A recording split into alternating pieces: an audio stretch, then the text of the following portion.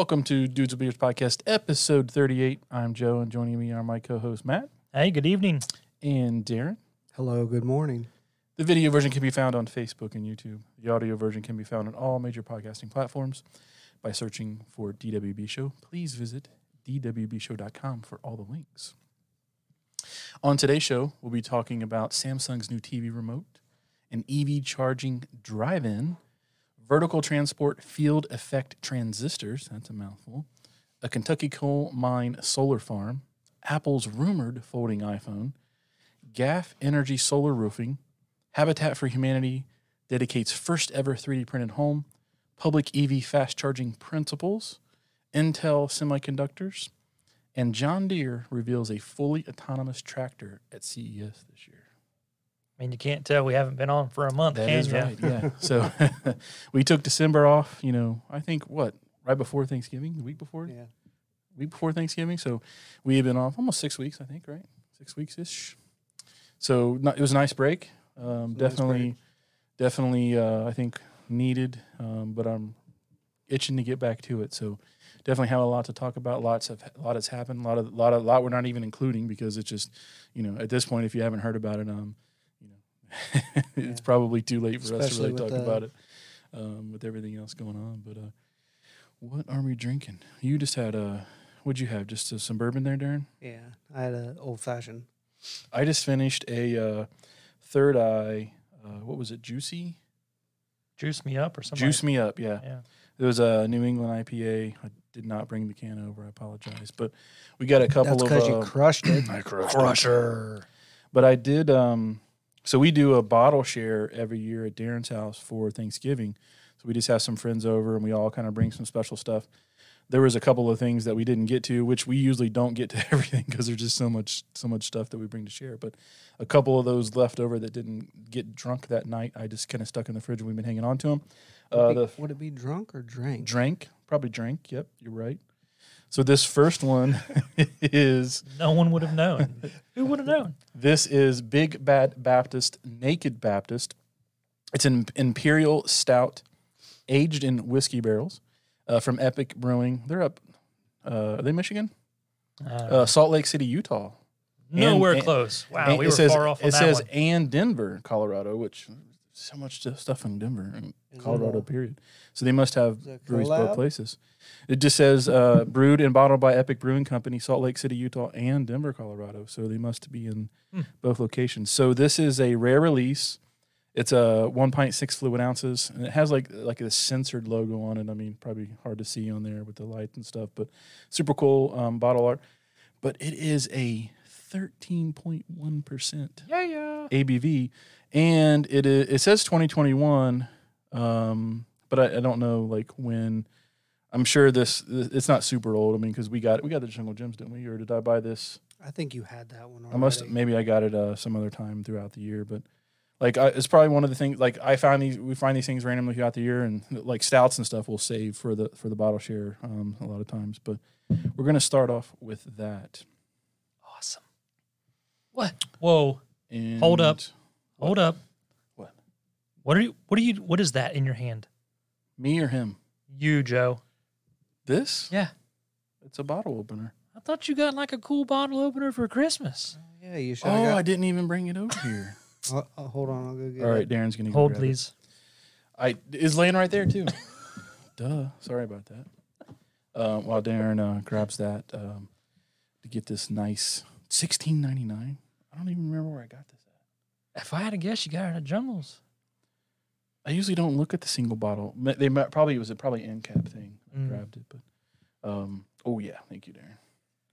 So Darren got one of these too. So this was a Christmas present from Matt. Matt got Darren and I both one of these.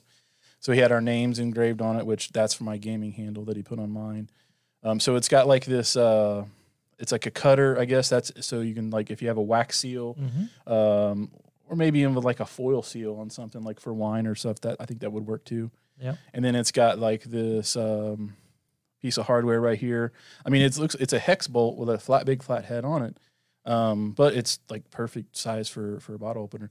And then the wood is like a charred piece of, I don't know, is it oak or It's a barrel stave. Yeah, it's a barrel stave, so right? It's going to be oak. Yeah, it smells super Probably good. North American. And then it has a genuine leather handle on it. But yeah, so It's different, unique. Pretty the cool. honors there. And It's what is it? Yoppers or Yo Peppers? Is that what it says? Yo Peppers? Is that who makes it? Yopeners? maybe? Yopeners? Yeah, that probably makes that is an N, isn't it? You can find them on Etsy. Yopeners. on That's super Etsy. cool. Etsy. Etsy. Yetsy. So Yahoo! So if you pull up Epic on Untapped, Mhm. Underneath of it, because it does list Utah and Colorado, Yeah, it says it's a regional brewery. So I don't know what that means, but like regional to those two areas. But maybe. weird. I Maybe always that- thought they were Michigan, but maybe I'm thinking of something else. Maybe that allows them to have a higher distribution area. Where's in- Elysium Brewing? Are they Ohio or Michigan? Wow. Maybe I'm thinking that's the E. How I'm was thinking that? of. Was that okay? That works really nice because you don't have to Just got a lot of just- leverage. Yeah, it's just like ease. Definitely better than this little Oh. thin piece of. There's a magnet in it. What? How do they do that? There's a magnet. Or do in they it. just magnetize this? Maybe? Does it stick to that? Oh no! Look back here. Is Oh. that a? Yep. Little Yep. They dowel? drilled a magnet and put a magnet in there. Did you know that? My gosh. No, I was wondering what that spot was. Bonus. You gonna pour that? Well, daggone, that was No, money you're well You're spent. the good pourer. Cool.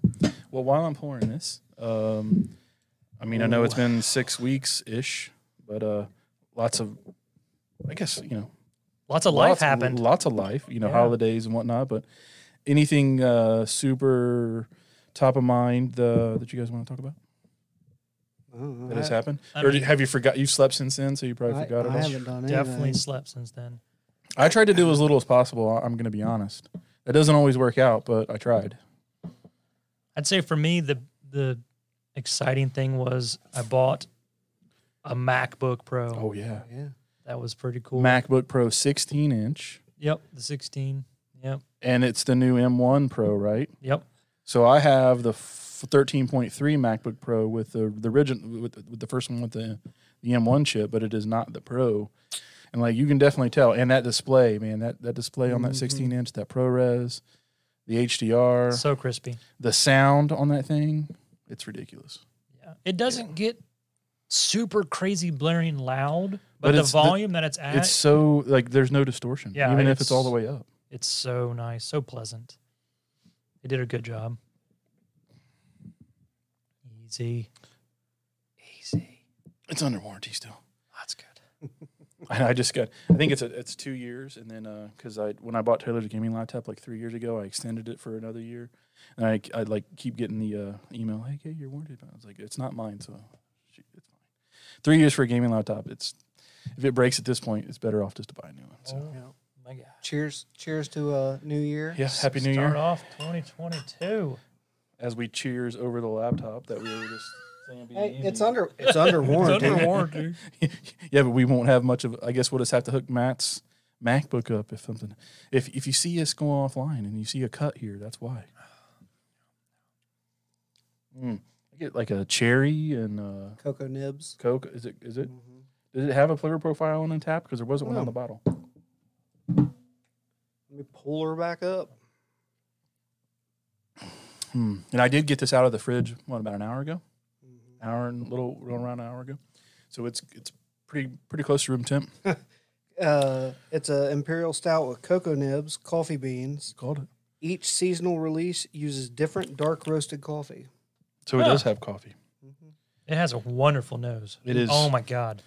I Good get- mouthfeel. yeah. It's not super thick. It's It not smells like thin. cherry. Does it smell like cherries to you at all? Cherries? I don't have that palate you guys have. I get like a cherry, then the coffee, then the I think it's just the cocoa nibs. like a that's dark giving it- cherry though, not Yeah. like a. Well, you're getting because the cocoa nibs has that weird smell to it. It's good. It's good. It's good. Yeah, so I mean, just holidays, joint family, trying to I'm trying to do as little as possible. Did a lot of gaming. So I got an Xbox Series X. I scored one, found one finally after what has it been a year since they were released, and just kind of been keeping my eye out. Like had a couple of stock tracker things that I've been subscribed to, and finally got one. And then that thing is so freaking honking huge. It wouldn't sit on. So my TV sits on an entertainment center. It's an IKEA like entertainment center, and there was no room for it. Like even if I laid it flat, it would still block the TV. So I ended up having to put it behind it. Well, I had it in the entertainment center. I should start with that, and then it then gets way too hot. It needs to be out in the open. So then that got me thinking. I was like, man, I need to mount this TV. So then I bought a TV mount. And then I was like, well, if I'm going to mount this TV and go through unhooking everything and all that, I was like, maybe I should just, Darren's like, I knew you were going to get a new TV. Mm-hmm. So I went ahead and I bought a new TV, which I had a decent Samsung 75-inch. I think it was like the 70 series. Was it the 70 series? I mean, it was a nice TV. Nothing wrong with TV. Nothing wrong with the TV. But I figured if I'm going to go ahead and mount it, I did want to get 120 hertz, something with the variable refresh rate, since the Xbox does that now. So I was really looking at some of the newer Samsungs, like the QLED or I think the Quantum Dot or whatever. But for that price, it was really close to just buying an OLED. Now, granted, went back to a 65 for that price. A 65. Because the 77 is like another $1,000, and I just wasn't paying that. But they had a really good price on the LG C1 OLED, which is a really high-rated OLED right now. I mean, it's definitely not their highest end, but it's a really good one. It's got. I would beg to differ if you brought their high end together. It'd be that much of a difference. Yeah, there couldn't be that much difference. As series, I don't know why it does that. But yeah, like I'm in love with it. Like I've already gotten used to going back to the size, and I think having it mounted up instead of it being on the stand, because you're kind of looking up at a little bit of an angle, helps. With that size differentiation.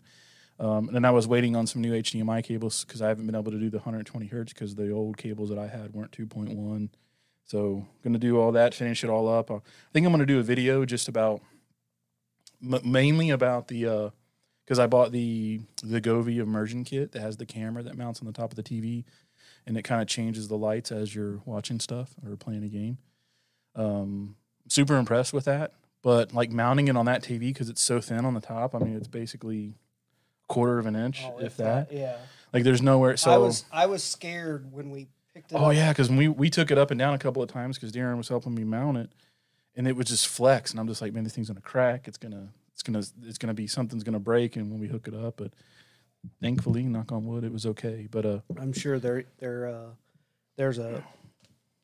I'm sure people have done stuff. Yeah, you can probably do a lot with that without it breaking or anything. So I think I'm going to do a video about how I mounted it, because I had some 3D printed shelf brackets that I made like last year. Mm-hmm. I just made a bunch of them at the same time, and I was like, man, I need something to put on the back of that TV so that this camera for the Govee immersion kit can sit on, because you can mount it underneath too, but there's like a little nub on the bottom so it wouldn't go there. And being mounted up on the wall, I couldn't put it like down on the entertainment center. But anyway, I don't want to get into too much detail, but I'll probably do like a little overview of how I did that, because I'm sure there's other people that might want to do that, and maybe somebody else has a better way. But I just used some 3M double-sided sticky tape, put that little 3D printed plastic bracket on there, and it's perfect. So as long as it doesn't fall off, which it shouldn't. I was impressed with. I was worried about how it would look. It is a little bit distracting until you get used to it. I would say, just looking up there, it's like, yeah, that sticks out a lot. But when you sent the videos of the you forget. You forget it's there just because it just blends in. That's been my highlight. How about you, Matt? Other than the MacBook. I mean, that's a pretty high highlight for me. Yeah, that's a lot of freaking money on a laptop. That's a sweet machine, and he's going to learn how to do some video editing. I think. Yes, I'm going to. We got Adobe loaded on there. There's no turning back now. Yep. Sorry, Megan. You did some cool stuff though. What? The lights, all the Christmas lights and stuff. No, that's just normal stuff. Yeah, but that's still cool. Not most people are doing that. No. Like you built like these Christmas tree stands, and put you soldered all the lights, you did the controllers, the power supplies. How tall were those things? Like 5.5, 6 feet? Oh no, those are like 7 foot tall. That's what I was saying. How many did you make? There's just 2 of them. I've had those. And then you made the one inside. Yeah, I made that wall, which I'm going to be doing a video on soon. No, the one that you made inside with all the Christmas stuff on. Oh yeah, I forgot about that. See? Yeah, I guess I did do a few And things. You're working on the LED wall for the basement, like the slat. Are you calling it like a slat wall? Slat wall. I mean, it looks super cool. So. Yeah, I can't wait. You making a video for that? Yeah, it's already done. You just gotta post it. Well, no, I gotta finish it because, like. Then it's not done. Well, it's never done. Remember that. I mean, you can work on it forever. I'm waiting for the finished product so I can say. Oh, so you can. So like this one last shot. This turned into this, and this is how I did it. Is That's kind cool. of how I'm going to open. You got to get that grab at the beginning. Yes, got to get. That's how you do it. Yeah, people's attention spans. That's how you do it, folks. Take notes. With my whole 193 subscribers. Hey. And I'm thankful for every one of them. Got to start. 193 on YouTube. Got to start and grow. I've got like 5 this week. I mean, it's good. What are you up to on TikTok? Like 480 something. Yeah, sweet. You're getting close to 1,000 on TikTok. I'm creeping, man. Like I think I'm like 770 or something on YouTube and 950 on TikTok, maybe. But I haven't been putting a lot of stuff out. I just we took the break, and then we were doing podcast stuff before. And I'm in no hurry. Like it's not a race for me. It's a marathon, or a sprint, I should say. It's a marathon. Like I'll make stuff as like the TV thing, and there's some other things like I want to do like a cable management video for the computer stuff, and it's just I'm in no hurry. But yeah, he's got a lot of good content on TikTok, guys. You should go check it out. It's fun. I like doing stuff on there, but. Yeah, I'm sure if I posted more, it would be more popular. I just don't have time. Or I shouldn't say I don't have time. I don't make the time out of other things, I guess. Right. Well, and work. You're got to work. You're probably in the same boat I am. As like, I'm creative when I build things. Mm-hmm. I'm not like every now and then something will pop into my head and be like, oh, that'd be a great video. And then I start running through it, and I'm like, that's going to be a lot of work. And then I forget about it. And then I just put it off. And, like the whole reason I started my channel in the first place. And I still haven't made the weed eater video. That's right. The way, and we've talked about this before as Matt chokes on his vape. Or his beer, one, I don't know. A beer. Like, I think I've told you this. I think I've told Matt, but like, if I help anybody, that's enough for me. Like, and I get comments all the time about like people say, "Oh, thank you," or that's cool. Like I've been looking for the solution to do that or whatever it might be. So that's enough for me. Like, if I can help one person, a video, that's good enough. Right. And it'll be there forever, long as we don't get banned for some reason. Like, and then, my kids, hopefully someday grandkids or whoever, like, 100 years from now, they'll be able to go back. Imagine if we could go back and watch our parents, grandparents, great-grandparents, whatever, videos that they made 100 years ago. Like, you could if they had the kind of, like, old equipment and they stored that stuff, but it wouldn't be easily accessible like it will be 100 years from now for... Well, won't it maybe not even be YouTube then? Everybody will just have their brain implants and neural links right to the cortex, and they'll just be able to see whatever they want. And I said this back in 2016 when Arlo was born. Yeah, I was like, and then he'll be able to... I was like, he is going to be able to see his whole childhood. That's true. Because and I have the stuff that you do. I have, from 10 on, but... I don't have a VCR anymore. Right. I don't have the DV8 or DVD player. Or nothing. The laser disc. I never had a laser disc. Did you? Yeah. Did you? I I didn't. My dad did. No, I didn't. I had. Yeah, like the. Yeah, I had. What was it? DV? Is it DV8 or mini DV? Mini DV, and then it was DV8, and then mini DV, and then it went to Betamax. I had a Betamax. It was superior format. It was $849 for that Betamax when it came out. It was the superior format. That? Well, it was Betamax and VHS. Remember? You remember Betamax and VHS? You know why VHS won? I forget. Do you remember? I do not. I've heard the story years ago, but I forget. Because the porn industry picked VHS format. That's what they were releasing all the porn videos on. Really? That's what I've always heard. Now, I could be wrong. But I heard like that's what all of the rental and stuff you could buy for pornography, most of it was on VHS because it was cheaper. To make the tape was cheaper, the video equipment was cheaper, so that's why. Well, I've always heard VHS one, but that's also Sony because Sony is always throughout their whole thing always had to be proprietary. Even their cameras, you had to have that stick, that and everything Sony's ever done, and that's probably one of the other downfalls of it. So Sony, like I said, I could be completely wrong, but I thought that was like maybe it was like the tipping point, or maybe it was only one thing, but I thought that was like I remember it being a big deal, but and they some were smaller, documentary or something. They were smaller. They had better quality. They lasted longer, but it's just more expensive because of that. But I think they were you could fit more on one of them too, right? Yep. Higher bit rate or something. I don't know. It's forever ago, but. So cool. Arlo's going to get to see his whole childhood because of the digital age. Same for Madison. And that's crazy. Do you guys go through pictures together from time to time? Yeah, we were watching. He wanted to watch some videos. Elizabeth had a late night, so I had to put him to bed. Like home video stuff? Yeah.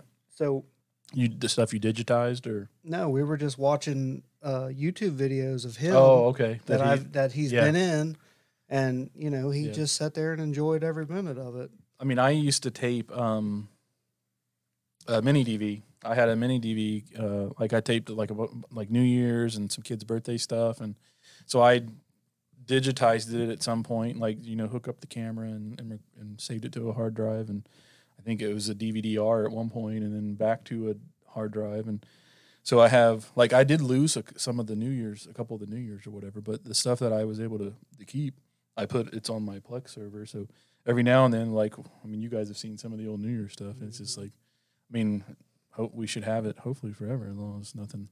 Need to get those. I got it backed up, but you never know. Like if this whole house burns down, I don't know if it's in the cloud or not. Cool. Anything else? Any other exciting updates? Not really. I can't think of anything else. I mean, I'm sure there's stuff. It's been so much has happened. So cool. Well, let's get into some of these. First up from TheVerge.com, we have.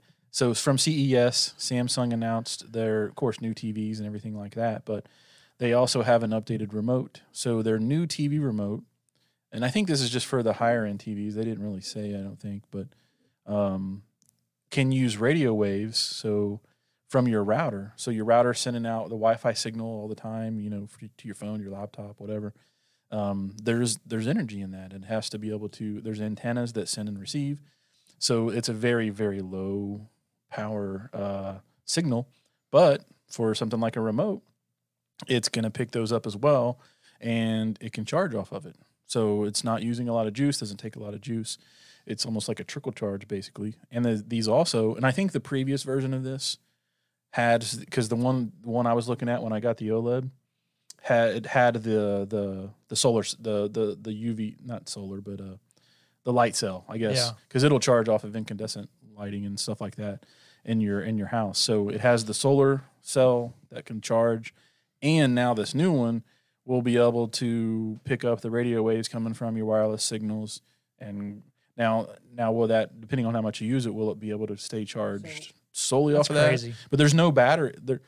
I think there is a battery, and you can plug it in USB if you need to. I think that's what it said. But my main question is what's that? Darren, you need to look. Darren's we're getting Darren there you go. I've had my TV for a little over 2 years now. You have Samsung, right? Yes. I just changed the batteries the other day. Oh yeah, I mean that's the thing is that's not something you change a lot, right? Right. And they even said that in here. I mean I guess there was another technology, or maybe it was a patent that they had where they were going to put another sensor in there from just you moving it. And so kind of like the watches. Just the motion, kinetic energy. But they said that this was I guess easier, and maybe that'll be another step down the road. Mm-hmm. But so these are for, it says 2021 TVs, but I don't know if they meant to say 2022 because this was stuff that was just announced at CES, which was this week. You know, today's the 7th, and CES was Monday through Wednesday or something. Well, it does say after introducing a solar-powered I got Eco you. Yeah, you're right. Sorry, I misread that. So yeah, they had the solar-powered one last year, and then this one still has that cell in it. Now it'll do the radio waves. I don't think these people have 5-year-olds that are constantly using the remote and everything. Yes, he will hold that remote the whole time he is watching TV. That's true. Really? Yeah. And if it's anything like the LG remotes, it's got that motion. If he comes into the kitchen, it's in his hand, and then he'll lose the remote. And I'm like, dude, do not take it out of the living room. Leave it where I have it. Yeah. That way you always know where it is. Isn't like all your TV stuff voice control anyway? Yeah, but he can't run that. Yeah. Why? He can't say. Doesn't have the patience probably. Hey Alexa. Hey, or Alexa. We don't say. Hey Google. We don't say. You're just trying to set everybody's stuff off now, aren't you? I was on. Good thing mine aren't all like. I changed my word on Siri. mine. No. Okay, computer. Now you're gonna mess the lights and stuff up. You know? Cancel. So I was on the phone with my mom and dad the other day, and about their remote. No, and they wanted to see. Where are we going with this? I'm getting to it, but they were wanting to see my new wall I built in my basement. Oh yeah. And I kept saying voice commands, and her was going off, and it was comical, is what it was. Do they have any of those devices? End of story. No. As I say, I thought maybe you were saying stuff to set their stuff off. No. I was changing my stuff just to show them kind of what it did. And you were saying it, so it was. Did you your word still the main? Yes. The default. Yeah. Now is that per device? And once you change it, it's for everything, right? Under that same house, yes. I think. Yes, but I've only got the 2 so far. So everybody's so used to saying that. I got you. I mean, when you have like 19, I changed mine on purpose just so because I know when we talk about it, I didn't want them going off when we were down. I thought that was cool that they called it RF harvesting because, like, you know, it makes sense though. I mean, but it's only like they said, it's only going to work. It's only going to be practical for low power, like super low power devices. Like it's not going to like your phone is not going to get any benefit for that. But I guess something like that, or I don't know what else. Like I was thinking like some of these Wi-Fi light switches that you can just or double side tape to the wall, or because those they're getting those signals all the time, and you're not using them a lot. Or all the Ecobee sensors. Oh yeah, or stuff like I have that, the Nest, or the Nest temperature. Yeah. Like those, you're never doing anything with them. They're low power. Yeah, I mean, like you said, like you might change those batteries every 2 or 3 years. I don't even know if I think I've only changed like my Hue light switch. I think I've got 3 or 4 of those. I've only changed a battery in one of them, and I've had them for like 3 or 4 years. Yeah. I mean, it depends on how much you use them too. But true. That would be another cool tech because it's about the same size as a TV remote. But it says, you can still do the solar cell, of course. And for the fastest results, it says you can use USB-C. But you would think like when you're at work, when you're sleeping, like it's constantly charging. Yeah. So why would you really? Because your Wi-Fi never your Wi-Fi never shuts off. So unless you like he said, maybe if you got a kid that's always using it. But he said Arlo was just holding it. He's not. But you know how much a 5-year-old fidgets. He's pushing buttons randomly and stuff. No, I mean he's always. They're always up, down, sitting there, and then they get down. Do the Samsung remotes have the motion pointer like the LG? It's almost proprietary. Yeah. Now that something like that, I could see where it would run it down faster because you're carrying. Like if you pick it up, that'll pop up sometimes. Yeah. But I thought like the coolest thing I think was what they were talking about. Getting rid of the AAA batteries is they're going to avoid 99 million discarded batteries over the course of 7 years is what this will save. That's a lot of batteries. Well, I'm just wondering if is this remote going to come with all their TVs or just the higher end models, and where they're coming up with that number from? Because I wouldn't think there would be that many people that would be buying the high end Samsung line of TVs. It would probably be an all if they're getting that maybe big eventually. Of a number, I mean, it could. I wouldn't think it would be that expensive to add that into something. But yeah, I just wonder where they didn't really say like where those numbers were coming from. But I mean, I could see. I mean, I'm sure they sell a lot of TVs. I mean, they're probably one of the. I mean, other than LG and maybe Sony. I mean, I guess there's other ones, but I still think they sell more or as many TVs as anybody else. TCL Life. And this and that 99 million batteries over 7 years. That's a lot, yeah. That's worldwide. I mean, yeah, that's true. That's true. That's not just 7 point something, whatever, 2 billion people. So yeah, that makes sense. Yeah, but yeah, it was pretty cool.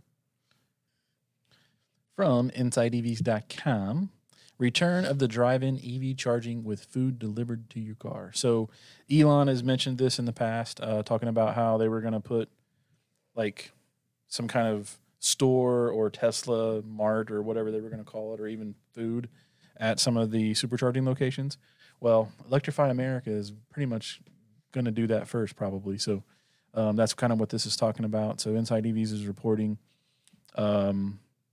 that... it's not, I mean, they say like drive-in car, like they're talking about the car hops and stuff. That's technically not what it was. It's more as they're going to have these charging stations. As you're charging, you can use your phone to order food from, because usually these are in a location like an outdoor mall or a supermarket type of location. And there's usually a lot of restaurants around there. What you'll be able to do is order food, and you'll be close enough to where someone from that restaurant can walk it or bring it over to you. And they talk about like the roller skates and stuff. So Segways. Yeah, segways. But no. I mean, it's not, they said drive-in, but that's not really what it was. So it was a little misleading on that front, but I mean, it's a cool idea. Like, I mean, it makes sense. Like I supercharged for the first time when I went to Columbus a few weeks ago. That's the first time I've ever had to use a supercharger. I didn't technically have to use it, but I was going to have like 12% if I didn't. When I got home, it said. So if I would have gotten stuck at all, I would not want to have chanced it. Yeah, no. And I only did it for like 20 minutes anyway, just to check it out anyway. But I keep saying anyway. But I was in a Kroger parking lot. Anyway.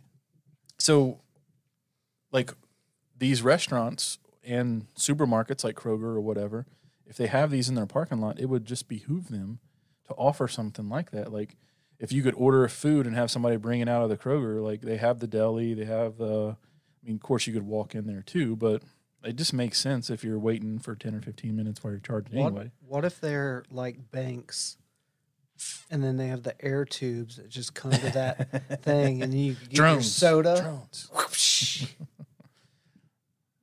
That would be cool. Just a thought.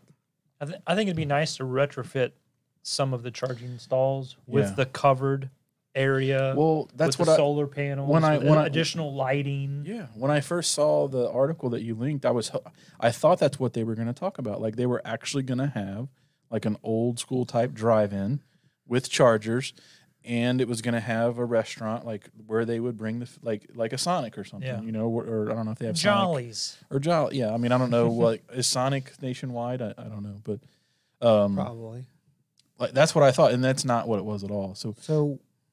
Multi-billion-dollar idea. Yeah.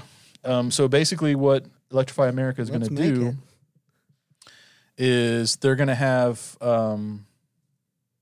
these featured locations that are going to be like the first one's going to be in Westfield Valley Fair Shopping Center in Santa Clara, California is what it says. And that's what the renderings were from.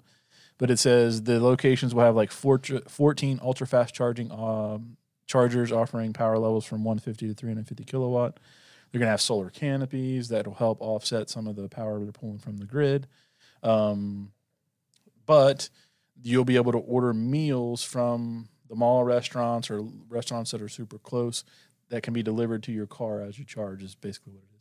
So reading this again, and I thought about this the other day when I put this on the show notes. Most cars are going to charge at 150 to 350 kilowatts or whatever. Mm-hmm. If you're ordering from a place, you're more than likely going to be done charging before your food gets to you. Could be, yeah.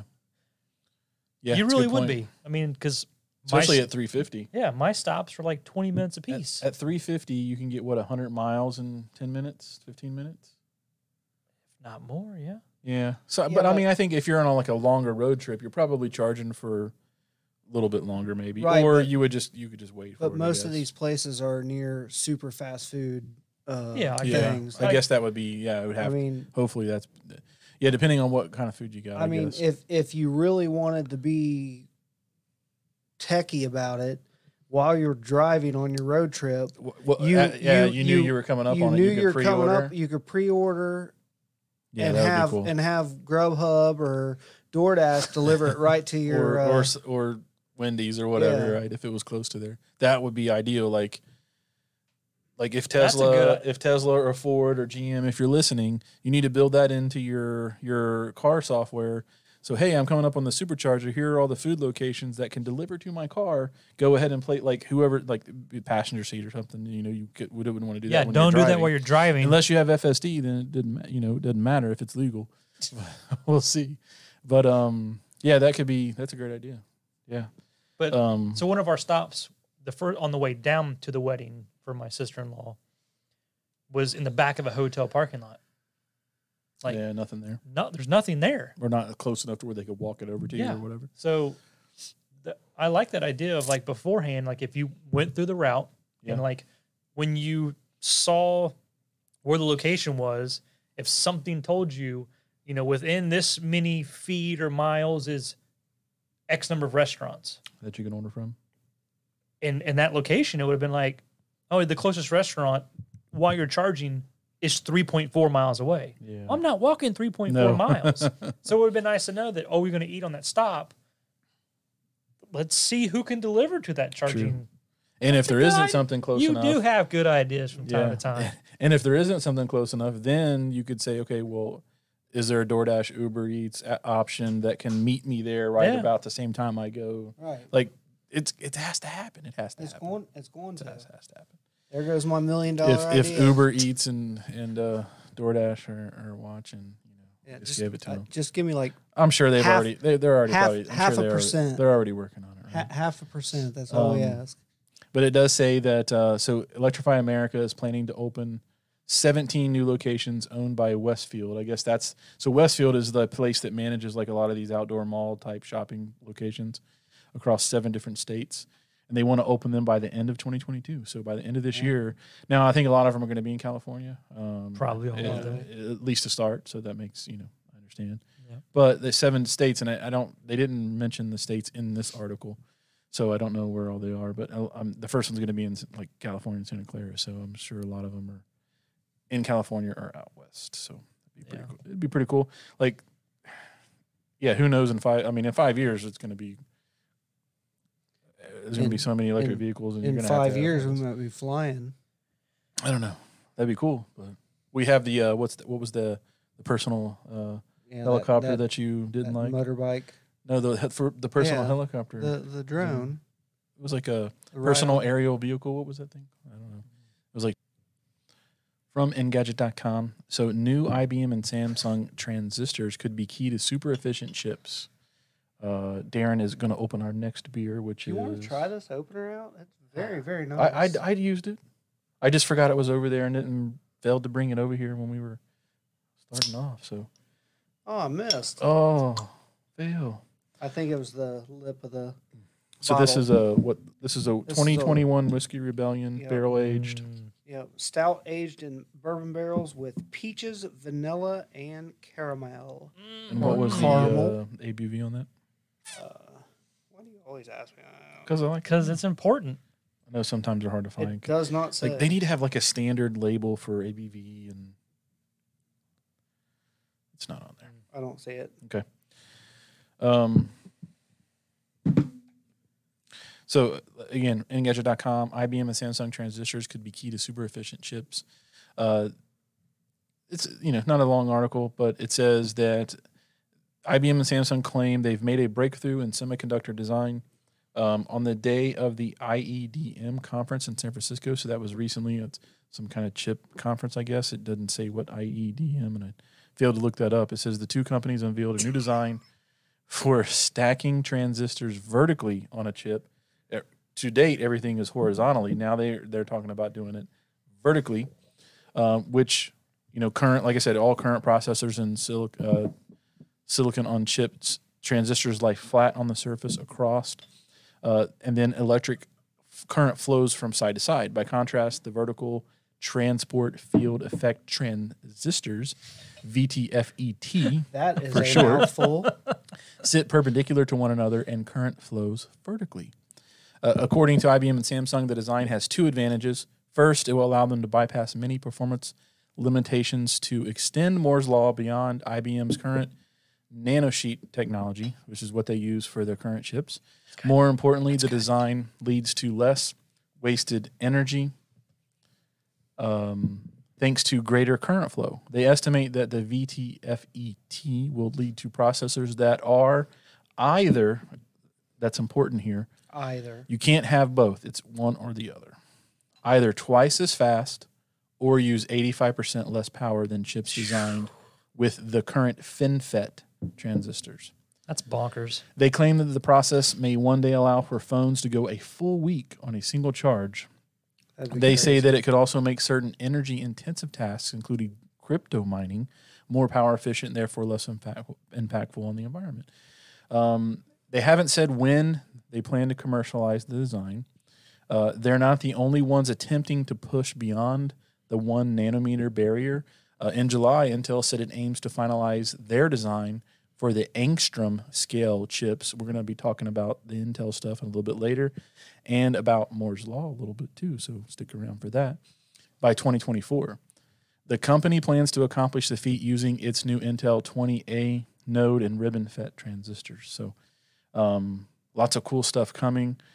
Like, it kind of blew my mind that no one else is. I'm sure they've tried it. It's just that maybe we didn't have the technology to do vertical. Mm-hmm. But I think it's important to say, like I said, and they actually updated this article a little bit later. Engadget did, to clarify that this new architecture, while it'll help us extend beyond the current nanosheet technology that IBM is using, not necessarily. Will it? It says it also noted you can have extreme improvements in performance or battery life, but not both. That's why I said that it's important that you can't have both. At least not with this technology. I'm sure one day maybe there will be one that will. Like we're seeing like with M1 and and even the new Intel 12th gen stuff. But there is what they're saying with this anyway is you can have better performance or better battery life, but not necessarily both. So, but if you really look at it, better battery life is better performance. Depending on the device, yeah, I agree. Yeah, and I think that's what we're talking about, like especially for like phones, but I think for like when you look at the M1 and the new Intel 12th gen, and I think AMD is going to come out with their new chips as well. You got these different core types to handle different workloads because not every workload is best for a certain core type. So some things need a high performance, some things can just use a lower performance, more energy efficient because they don't need to be done super quickly. So I think we're still probably going to see both, and we're going to see more and more of these hybrid chips, I think, definitely for the next few years anyway, until they can get something to like this to come out and 1 nanometer, like in less than 1 nanometer. That's just crazy. It's mind-boggling. Yeah. To answer your question on the ABV, it is 11.2. Oh, so we went from a 13.1 from the Bad Baptist to this, but this one I think, and I've had this one. You guys said you hadn't, and for those who care, 31 IBUs. As Matt would say. You guys haven't had this one, right? No, I've not had. Did you have last year's version of this? Probably. I don't know. This one. This is my favorite version. So Whiskey Rebellion, Warpwing Brewing in Dayton, Ohio. They do this every year. They make some variants as well as so they do a regular barrel aged, and then they do 3 or 4 variants. This one, and then there's another one. The I think it's the vanilla. Yeah, you gave me or one. Not vanilla. It was the what was that one? I don't even remember it now. Which one? Peaches and cream. The peaches and cream. No, this is the peaches. Peaches, vanilla, and caramel. The other one was, it's eluding me, but this one's really good. That other one was my favorite. But this one, it's very, very well done as well. What do you think, Matt? I like it. Do you remember this one? I'm not had previous years. Nope. I've only really ever had the base. A little bit too. Just my jam is the esters, the barrel aged esters. Mm-hmm. I love that one. This one has a really good finish. The peaches and the taste is a little, or the smell. I'm sorry, is a little weird to me. It's almost like a chemical peach smell. Did you get that? Mm. Yeah, I get peaches, but it's almost like a chemically. Oh yeah, it is kind of funky. Kind of weird, right? But the taste is amazing. It kind of reminds me of like the if you've ever opened like a peaches and cream oatmeal. Yeah. And you get it's that artificial peach. Yeah. I'm sure I don't know if they used real peaches or not. It didn't say, but say on Untappd, I'm sure they use some kind of artificial flavoring. I'm trying to find they have a Whiskey Rebellion Irish Cream BBA stout. I had it on tap at the brewery. They have an espresso and chocolate one. Oh, maybe it was the espresso and chocolate one. Peaches. Oh, they have apricot honey. That one was good too. From InterestingEngineering.com. We haven't had anything. We have stuff from them, but I feel like we haven't had anything from them in a little while. So Kentucky is turning an old, they say defunct coal mine. It's just a coal mine that's not being used anymore. Well, yeah. It was mined out or closed or whatever, right? Into a 200 megawatt solar farm. It's crazy. And it will power about 33,000 houses. And it says the mine that's in the eastern part of Kentucky, it's been shut down since 1990s. Yeah.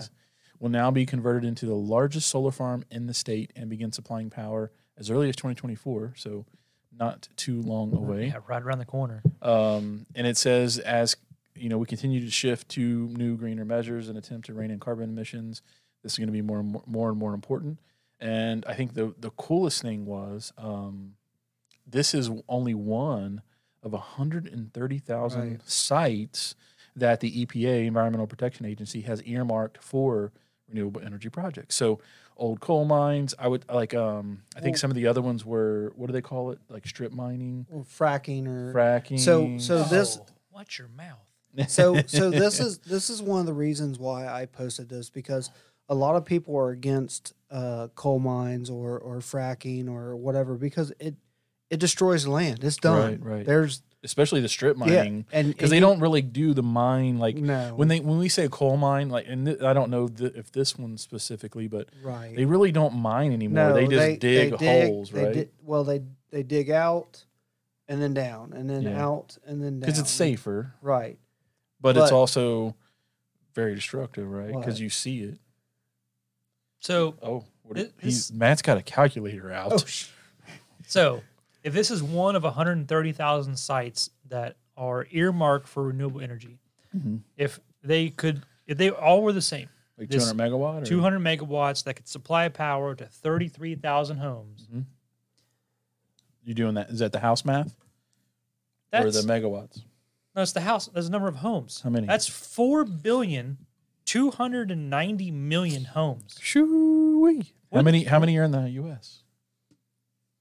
Not 4 billion. I mean, there's no way. There's only 335 million people, right? Yeah. And not everyone owns. But even if you counted like homes, businesses, like you're still probably talking less than 1 billion, right? Easy. I mean that. Well, some manufacturing sites probably need way more energy than a house. But that's still crazy. Yeah. But I don't know if they're all 200 megawatt, but that's really cool. That is cool for the power, but I got to throw this in here. Mm-hmm. How much will that raise the temperature of the United States? Because of the solar? Because of the solar reflecting some of the heat. I don't know. Because that's one bad thing about the solar fields, and that's why we covered that one, that hydroelectric dam, because it didn't reflect. Well, didn't we cover one about there was panels that weren't as reflective? Well, yeah, but that one, because it was in the water. Because of the angle. Right. Gotcha. And it kept the panels cooler. That's got to be a concern, right? If you have that many solar panels, like, about reflecting. I mean, think about now. Overall, is it still better than all of the carbon emissions? I don't know. Right, but if you think about it, like all the black roofs, all that concrete, like if you're out in the country and you go into the city, it's 10 to 20 degrees warmer usually. Yeah, definitely. Because from the concrete and the buildings and the people. There was, numerous articles where people were painting the streets white to help with that heat in those areas. Mm. Yeah, because when you talk about, like you said, when you put solar panels on a roof, you're not really changing much because it was already doing maybe not as reflective, but if it's black and it's absorbing, but if you're putting it out in the middle of a field, I guess if it's a coal mine, it's probably it's probably not very useful anyway. No, especially and this one says it's like 1,200 acres for this particular site, which that's pretty big. Yeah, and it says that they're going to start next year, which they mean 2023. Yeah, so when was this posted? So this was posted January 3rd, 2022, so 4 days ago. Right. So they're not going to start this until 2023, and it's going to take 12 to 18 months. Yeah. It'll be a 138 kilovolt substation, or connect to a 138 kilovolt substation belonging to Kentucky Power, who's going to develop it. And it's Savion Energy that released the press release, and they oversee the renewable energy projects, I guess, for 90 solar and over 40 energy storage projects under development with a combined output of 15 gigawatts. Yeah. Crazy. So I wonder if those are all for Kentucky, or it's got to be other states too, I would think. But I mean, it would have to be. And it says $231 million investment, and it's going to create up to 300 construction jobs, which will likely be taken up by former mines in the area, bringing opportunities from newer, greener economy. But those aren't long-term jobs. They're only going to be for a year and a half. Well, I don't know. I mean, they're still going to have some people, but not that many. Because you're going to have people that clean the solar panels because of dirt and debris. Stuff's going to break. Kentucky still gets a little bit of snow. I mean, well, they're getting hammered right now, but you'd have to have somebody clean all that stuff. Yeah, it's got to be maintenance. Go. So we don't have big lakes that we can float the panels in Kentucky. Cumberland. If this was close enough, if this was close enough to like population or whatever, what if you pumped water through all the panels, and the heat from the panels warmed the water, and the water went to the house to supply hot water to homes? That could be another Yeah, but that would be a lot of underground. Depends on how far away it is, like you said. That's a good idea.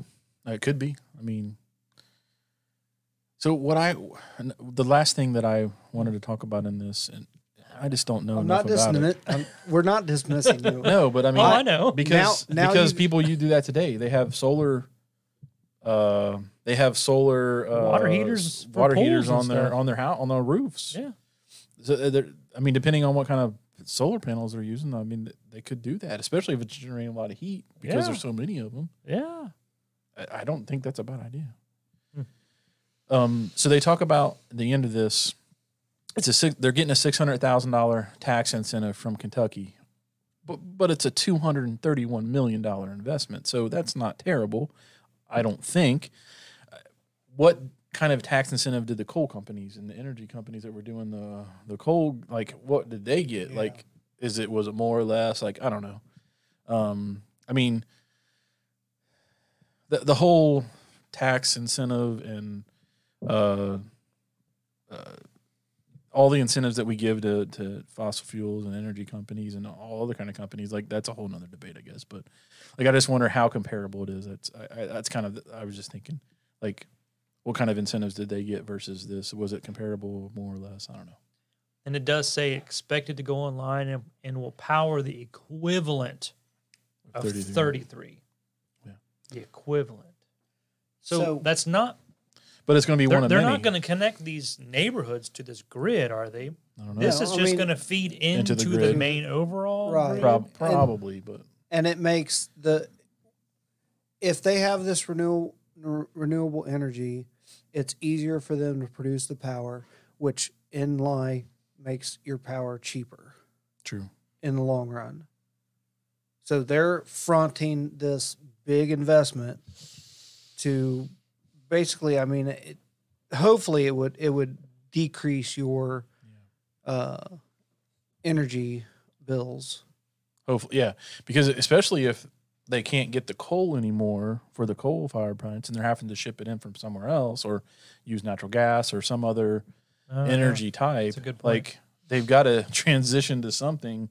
If they're I mean, I don't know if they're running out. I have no idea, but they've obviously closed some of them. There may be others, but since 1990 for this one. But they're closed because they've mined it all. They've mined it all. And that's not saying there aren't other ones, but there's a lot of environmental impact with that, I think. Not to say there isn't potentially environmental impact from huge solar farms either. Right. But yeah. It'd be interesting to see how it plays out, and hopefully it's going to be a positive transition and it's going to create jobs and help with the environment because, I mean, some of those mine conditions, they haven't been like that for a while, but like in the 60s, 70s, and 80s, man, I would not want to do that stuff because they didn't wear PPE. What? They didn't wear what? PPE, personal protective equipment. That stuff was not around back then. They had a headlamp, and that was about maybe a handkerchief around their face, if that. I have like a uncle, cousin, or I don't know really uncle, cousin, brother. What? I don't really know what is dug to my grandma. Did he do that? But he's worked coal mine his whole life. So, yeah. He had all those coal miners getting, black lung or whatever? Because, I mean, you're just coating your lungs with that crap. I mean, you look back in the old pictures, and they're all covered in black face. Yeah. And you just see the streaks. Mm-hmm. Hopefully it's got to be a good thing, right? I mean, it's renewable energy. It's not to say there has, I mean, there could be downsides, but that's going to be. Well, it's useless land, too, so. What else are you going to do with it? I mean, fill it full of water, call it a lake. I don't know. I don't know how. I mean, to float the solar panels on. There you go. Win-win. From AppleInsider.com. So, Apple's folding iPhone. What to expect from the iPhone Fold? I hope this is complete conjecture. It's like they've looked at, like they're talking about patents and stuff like that. Like, does Apple Insider, like I know like Mac Rumors, like it's got rumor in the name, but Apple Insider, have they always kind of been this facetious about stuff? I mean, it's like this is total like it's not clickbait, but it's like it's right on the verge of they look at patents and then they kind of go, well, it kind of determine what they can from right. I mean, it looks cool, and this is, to be fair, they hired somebody or they have somebody internally that rendered this. Right. This is not any way coming from Apple.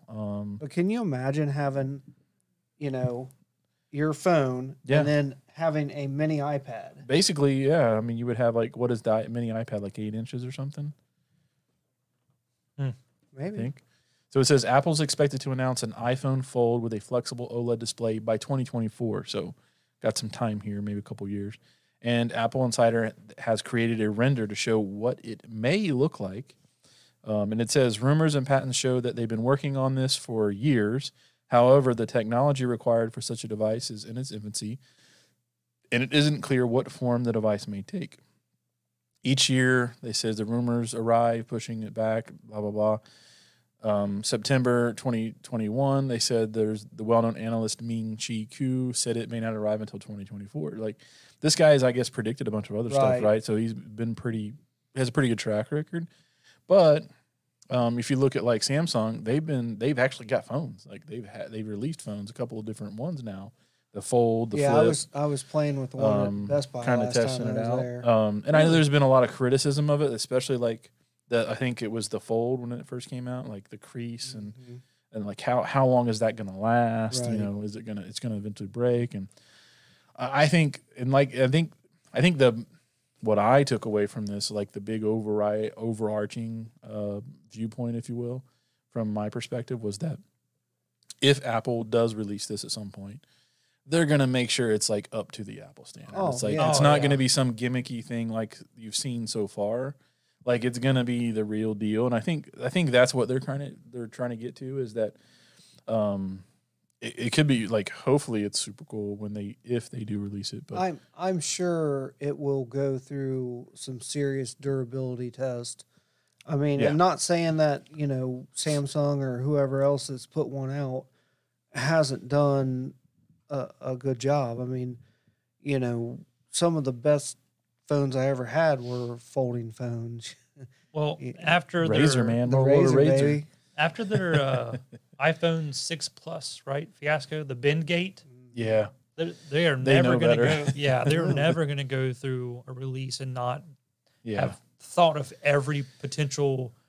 What is this consumer going to do with this phone? They're going to be super careful, I think, and they're going to make sure it's right before they hopefully release it. I mean, if it's basically like two, let's say iPhone 13 minis. Sandwiched together, and then you're gonna flop it open. Like, that's a pretty robust phone. Like this phone is solid. What was the one? Was it a folding phone, or maybe it was a flip phone that had the display on the outside, so you could see notifications and stuff without opening it? The Z Fold is that way. Yeah. So like, hopefully they do something like that, where you have, so you don't have to actually open the phone every time you want to use it. But I mean, we just don't know. Yeah, but think about how thin these displays are. Yeah. They could have that display on the outside, so you'd have a whole phone. That's what, and then open it up to a full phone, right? Because what you were talking about only had that small display. Yeah, it was just like for notifications and stuff like that. Well, the new Z Fold does it have like a full display? A full display. That'd be cool. I don't look at anything other than Apple stuff. Marquez reviews them, so I watch it. I mean, it's just up until this point, and even now, it still seems like a very gimmicky thing to me, and I think they don't want to release anything that's seen as gimmicky, at least I wouldn't think. But and another thing was, is it going to be iPad OS or is it going to be iOS? Or will they merge it at some point and what's the OS going to be? Just be iOS or type of or will it be a M1 device or an M2 device? Or if it's all the same chip, it should all be the same OS, right?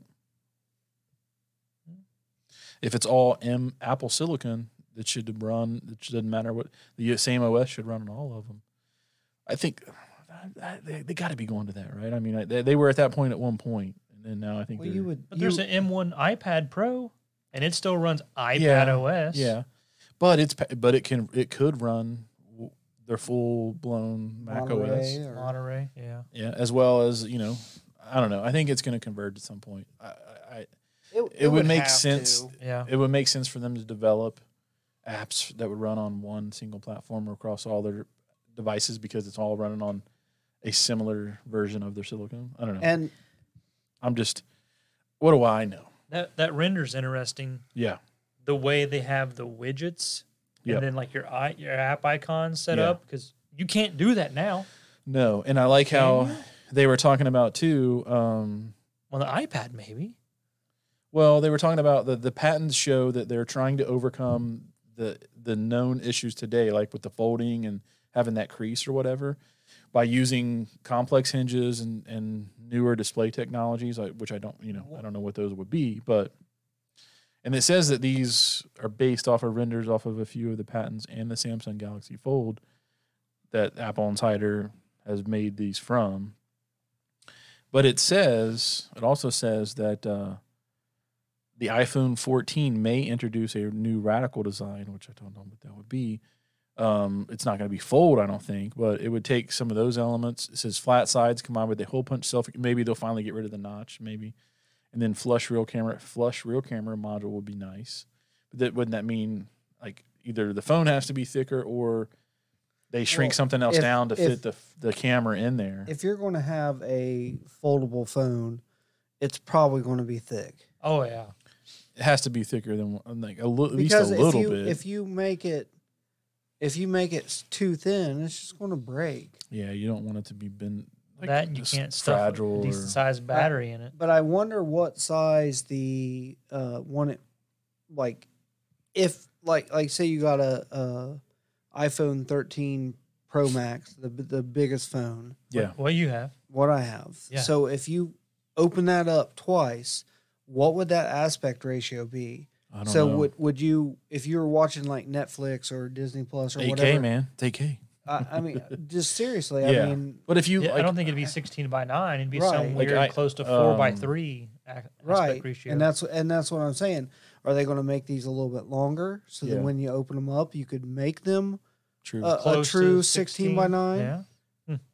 But if I like the kids, they had the new Taylor's got the new iPad Pro, the M1. I think she's got the new one. I think, or her Joey does. I thought, like it's thinner than your phone, so like they technically do it, but then you still got to have like, especially if like think about it, if it's that big because you're folding it in and out, like there's a lot more room for battery, so everything else could be thinner because they can kind of space it out a little more, and they could potentially have a bigger battery, which would last longer. That's kind of what they're saying is like they expect that it'll be able to open and close without a crease or seam in the display, which we have not seen that yet. Everything we've seen, like from Samsung and even some of the other ones, I think there was some other like, was it Huawei or some other one? Did they make somebody else made a foldable phone? I don't know. When I unfolded that Samsung the other day, yeah, is it noticeable? I was really impressed with how flat it was.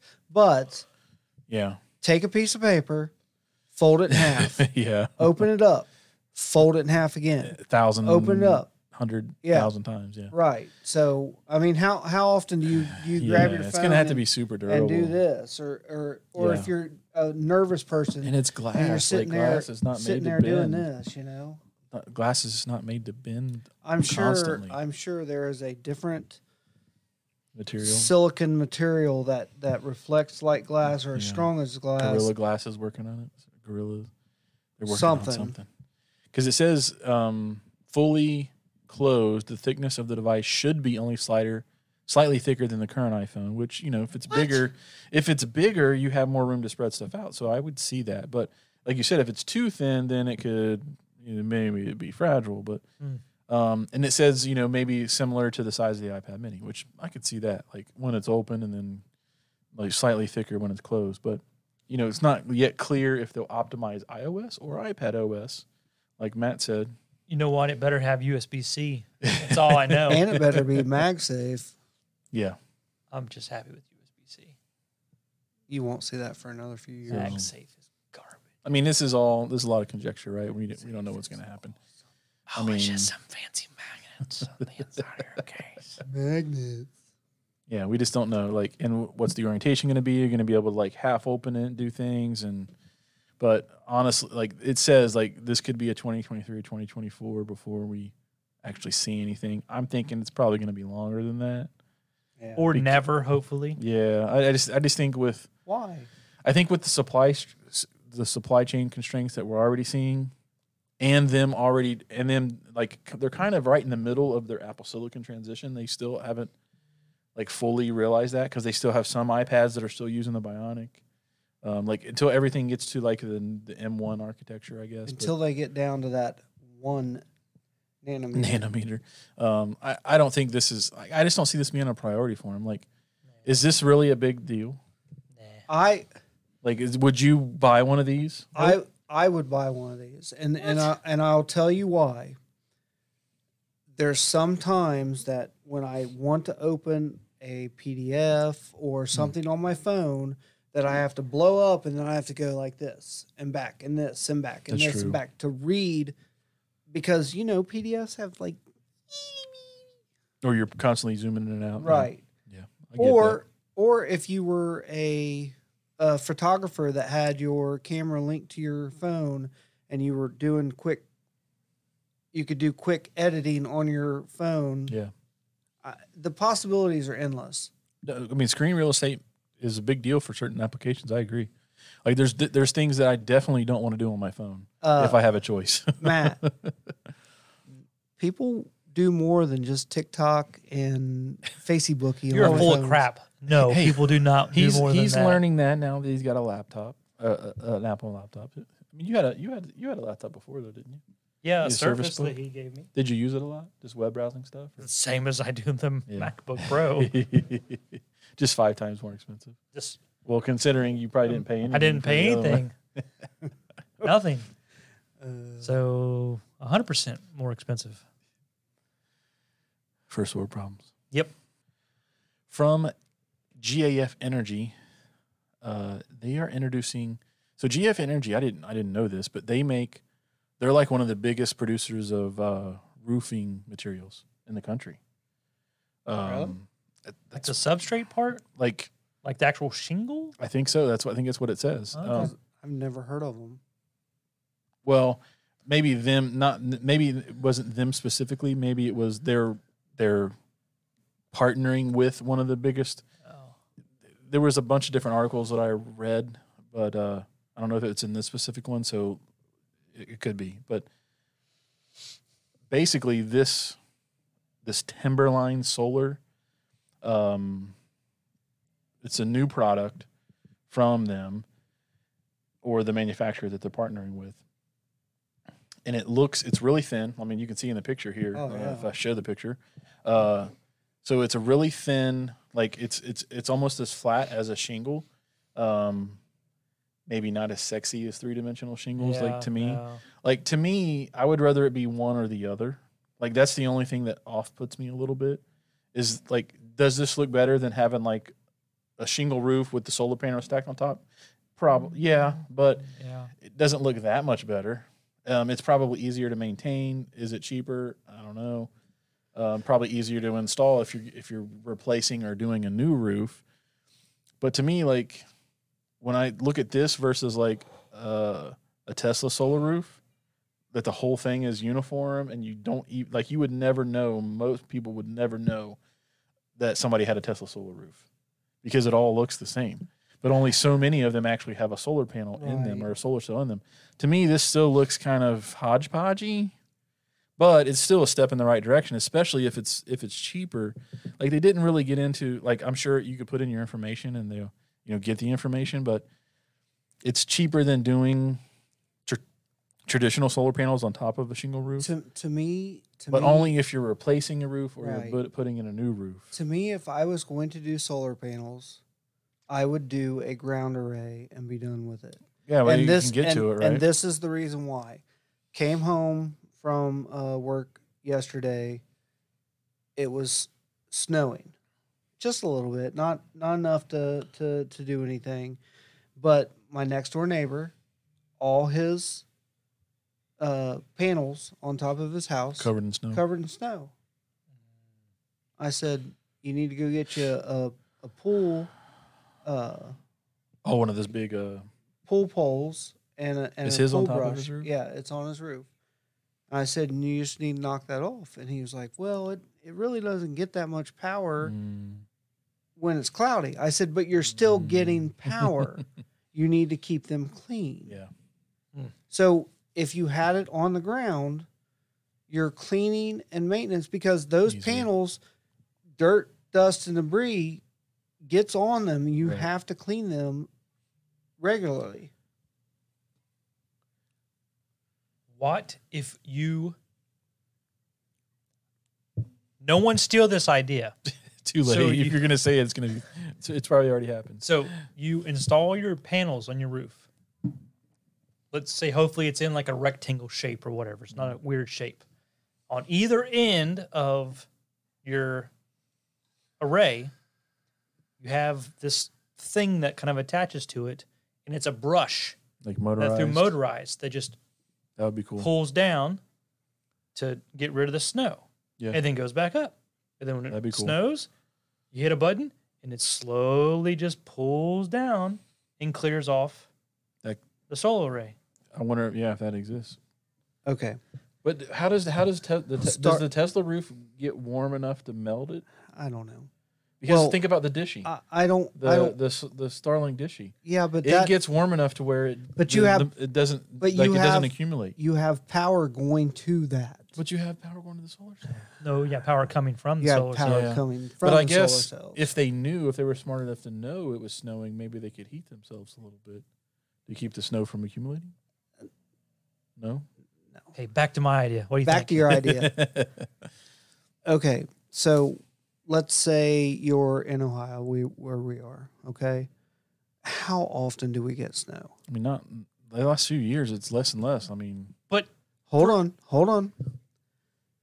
What happens when a motor just sits and it's not used for a long time? Like electric motor or gas motor? Once a week, it can just auto-cycle itself and go up and down. Okay. Yeah, I don't know. Just like when people have whole home generators. Once a week, it'll kick on and run for 5 minutes and then turn off.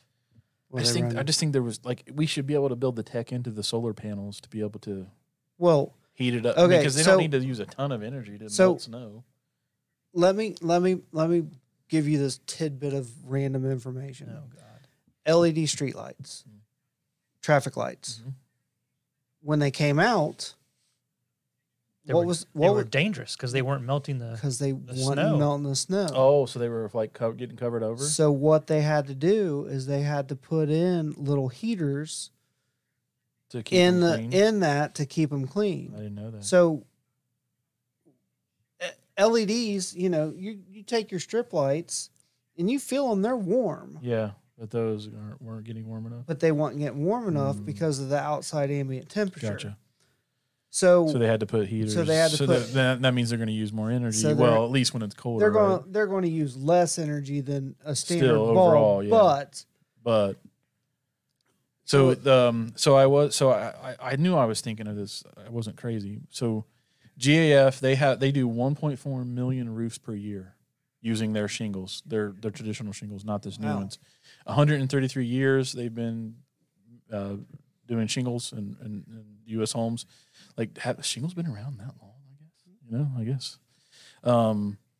So they have been making these, and I don't know why they're called Energy. Maybe they do other products besides shingles. I didn't look super deep into them, but it says the Timberline shingles. The cool thing is like they have certified installers, and it's not going to be a huge leap for them to be able to install these over their regular shingled products. So, and they'll be able to do it in tandem when they're replacing a roof or doing a new roof. This is something that it's much easier and less involved than doing solar panels. I did not see like what, like that small array, how much that was equivalent to. Yeah. Like if there was a direct, I didn't see that and I might have just skipped over it. No, it was here. So what you got to do is you got to click on this, where it says for homeowners. And then it also says learn more. There's a bunch of other information on their site that gets into more detail. There's a different, and then you got to fill out one of those calculators or fill out the information, and I guess they would get back to you. Maybe a consultant or something would contact you, and they have this video as well, which I did not watch, so that may explain some of it as well. But I mean, we need more of this innovation, not less of it. I'm not knocking it because they're taking a step in the right direction. I just think when you're looking at it from an aesthetic point of view, it does look better than having traditional stacked solar panels. I mean, because it is more in line with the roof, right? But it doesn't look as good as a Tesla solar roof or something like that would. If it was all if they made the whole roof look similar to this, it would almost look like a metal roof or something. Then it would make more sense. I think. Yeah. Having the two different types of material still kind of looks like a lot of HOAs and things aren't gonna that don't allow solar today because of that aren't gonna allow this either. Right. Yeah. Denied. But it's cool. We need more of this. Hopefully, it's cheaper.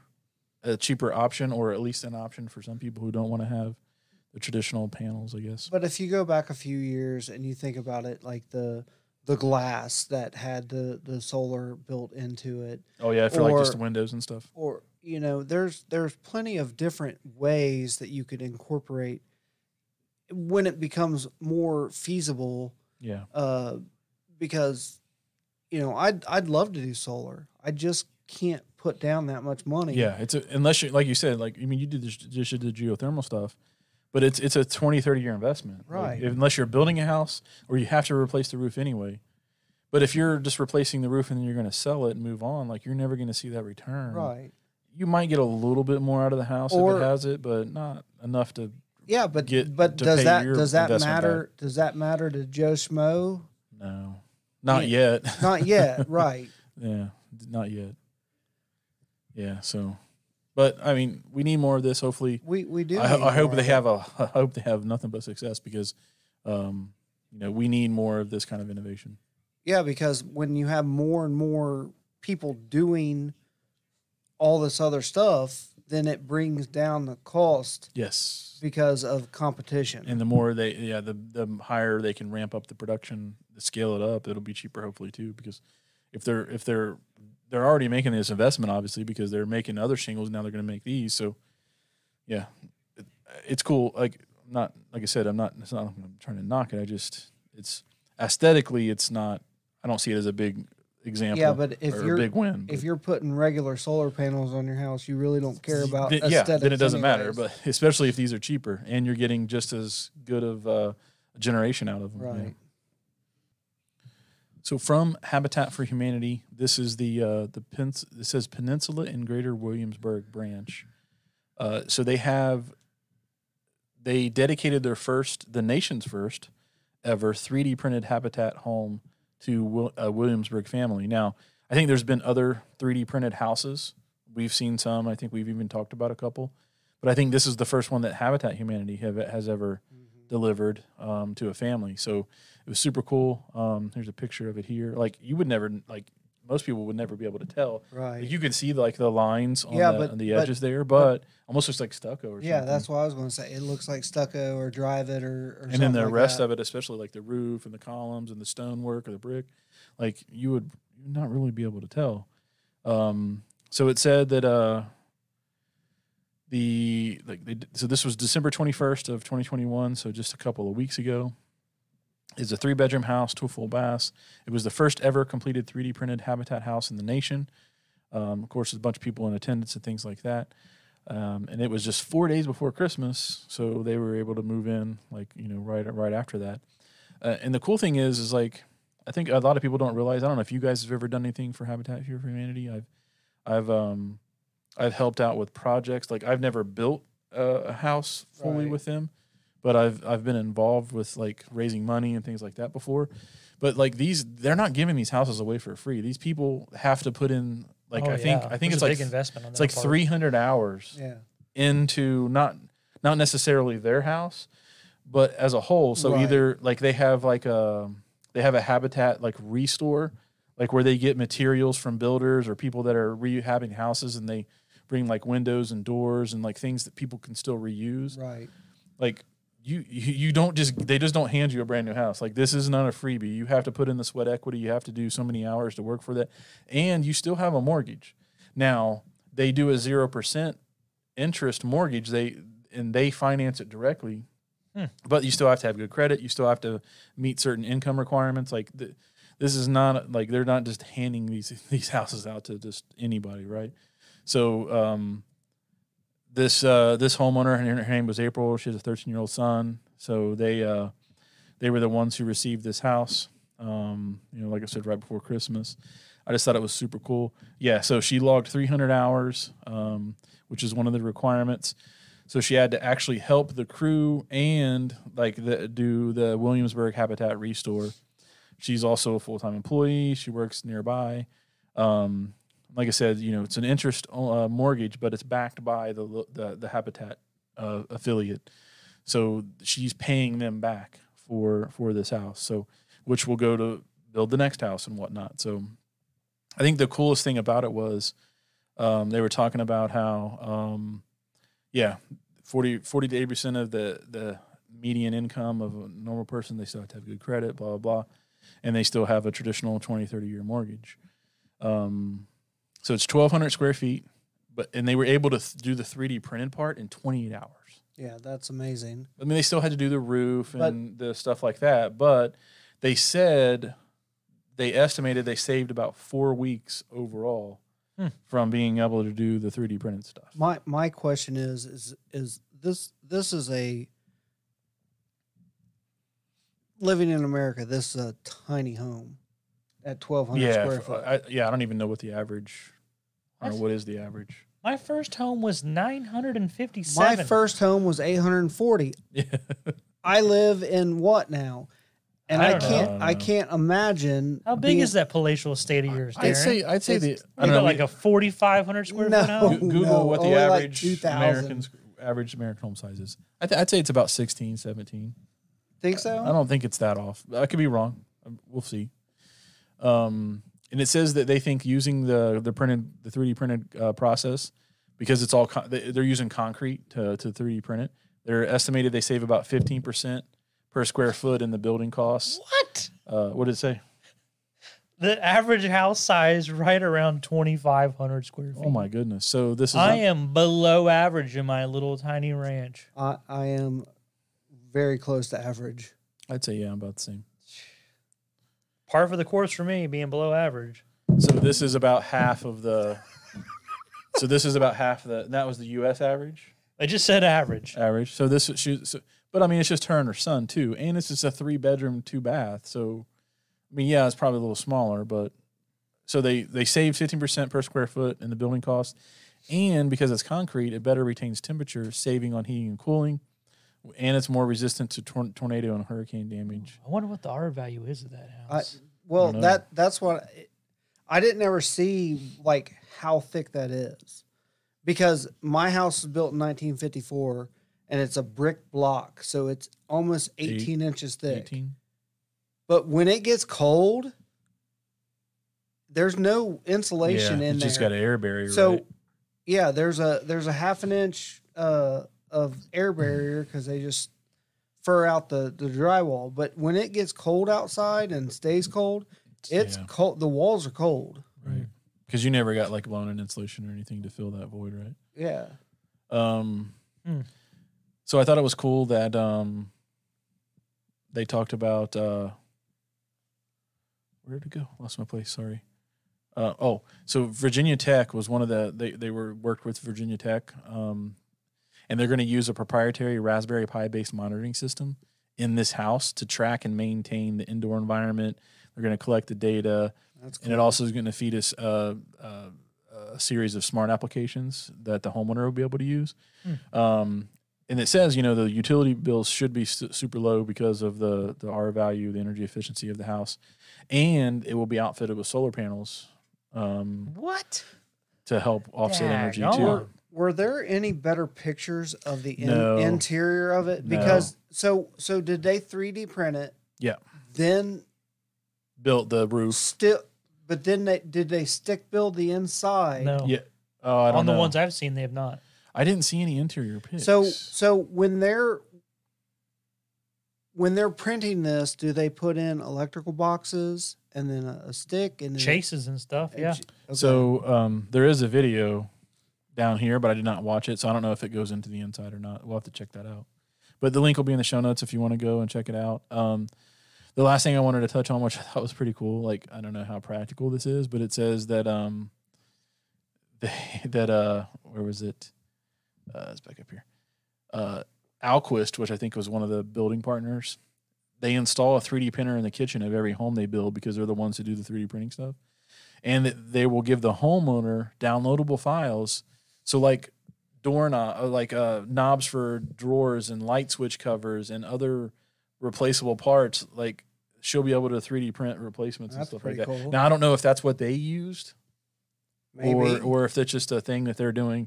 Like it would be cool if they did. Like we'll have to go and see if there's like videos in the interior. But it's like hopefully they gave them a good 3D printer, because if it's a crappy 3D printer, they're just gonna throw it in the trash.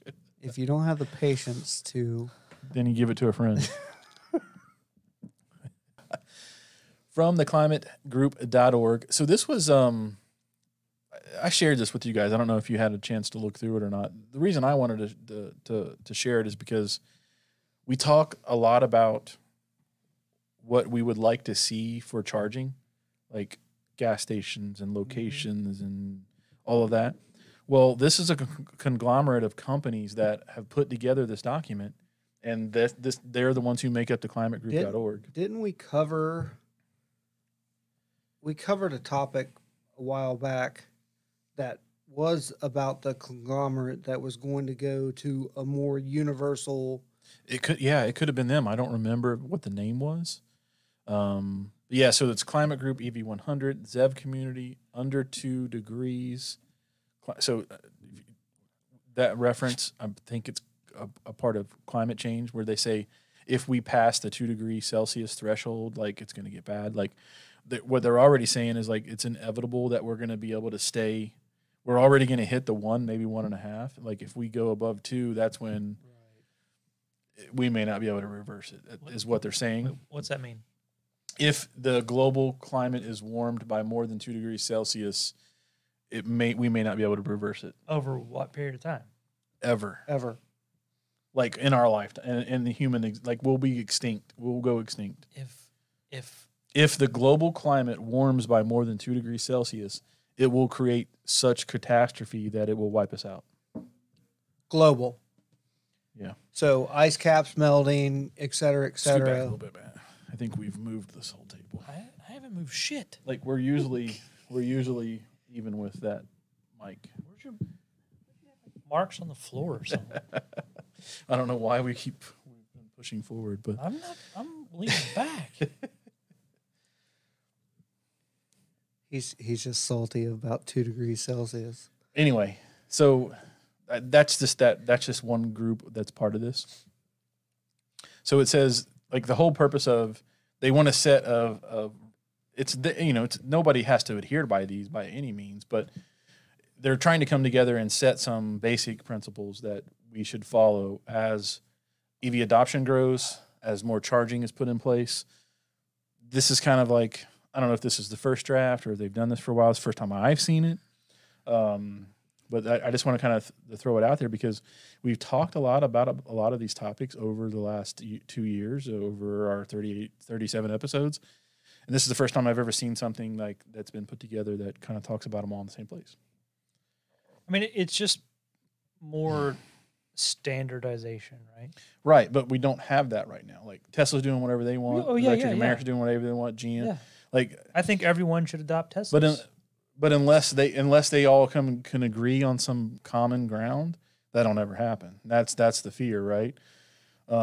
This is more from a standpoint of making it better for the consumer. Yeah. Which is not always the first thing that these companies have in mind. Do we have history showing that when gasoline vehicles were first produced, like standardization, Ford had this kind of fill neck for the gas, and this person had this fill neck, and this and this? Like, has there been a time when we've seen, ICE vehicles go to what they are now? Or have they always been that same kind of fill neck, the same size, this and that? I don't know. But or when diesels came out, diesels are a different size. Yeah, I would say that some things probably there was probably some standards that were adopted along the way. But what I will point out is one instance of that. We don't even have the gas tank on this, the gas fill on the same side for all cars. Like some cars are on the left, some are on the right.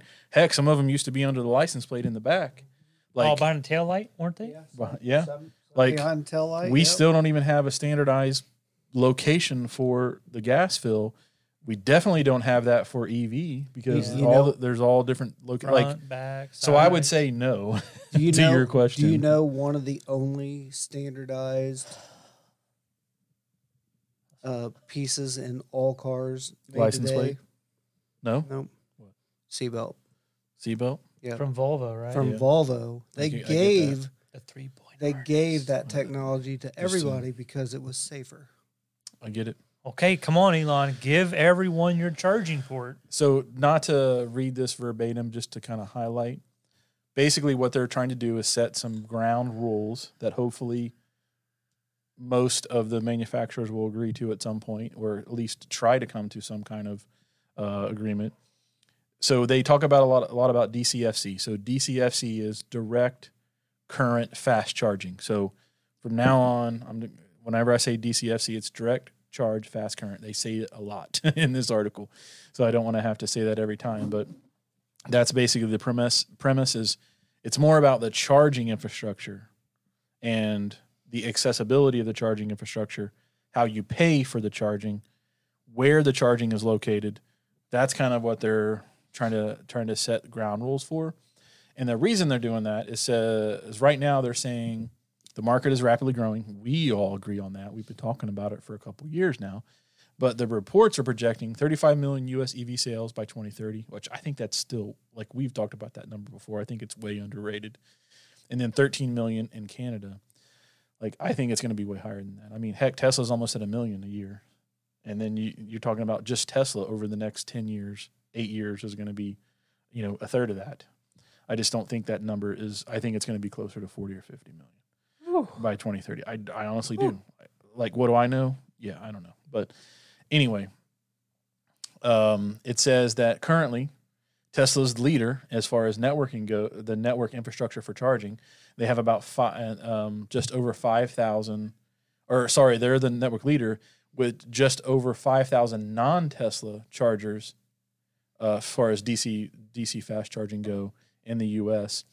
But, of course, we think that's going to grow significantly because Electrify America, Ford, GM, and even Tesla, they're continually – and then Tesla's going to open up their network, of course, too, at some point. So it's going to just go bonkers, I think. So in light of that, they're just trying to come up with these principles. And honestly, it's really to protect us, the consumer, and to make sure that we have equal, equitable access to charging wherever, whenever we may need it.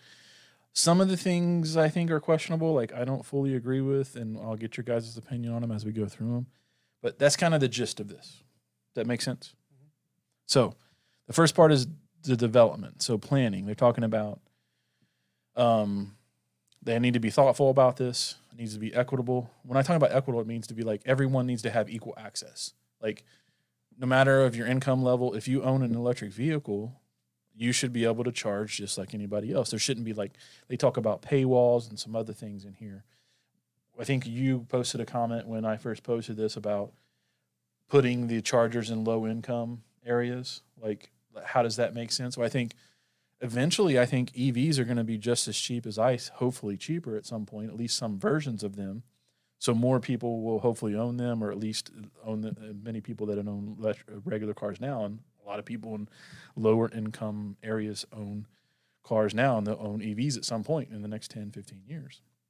So we need to make sure that the infrastructure is put in place where they live as well, and not just in richer communities or communities where the shopping malls are. They're just trying to prevent people from being left out, and which would slow the adoption, because if you can't charge, you're not going to buy the car. Exactly. So that this is just some forethought that they're putting in to hopefully try to prevent that. Will it happen? I mean, who knows, right? But that's when they talk about planning and making sure that there's resiliency, that if the thought is put into how many chargers are at a location, if something breaks, how soon is it fixed? Like Matry, we went to Matry a few months ago. They have like 4 chargers right in the front. They're Tesla chargers. Two of them are broke. Huh. I don't know how long. They look like they've been broke for a while. Were they just the normal? They're just the Gen 1 Tesla wall chargers, but they were outside on the pedestals. Oh, wow. Or is it Gen 2? Gen 2, the silver ones? Yeah. They were the silver Gen 2 ones. So,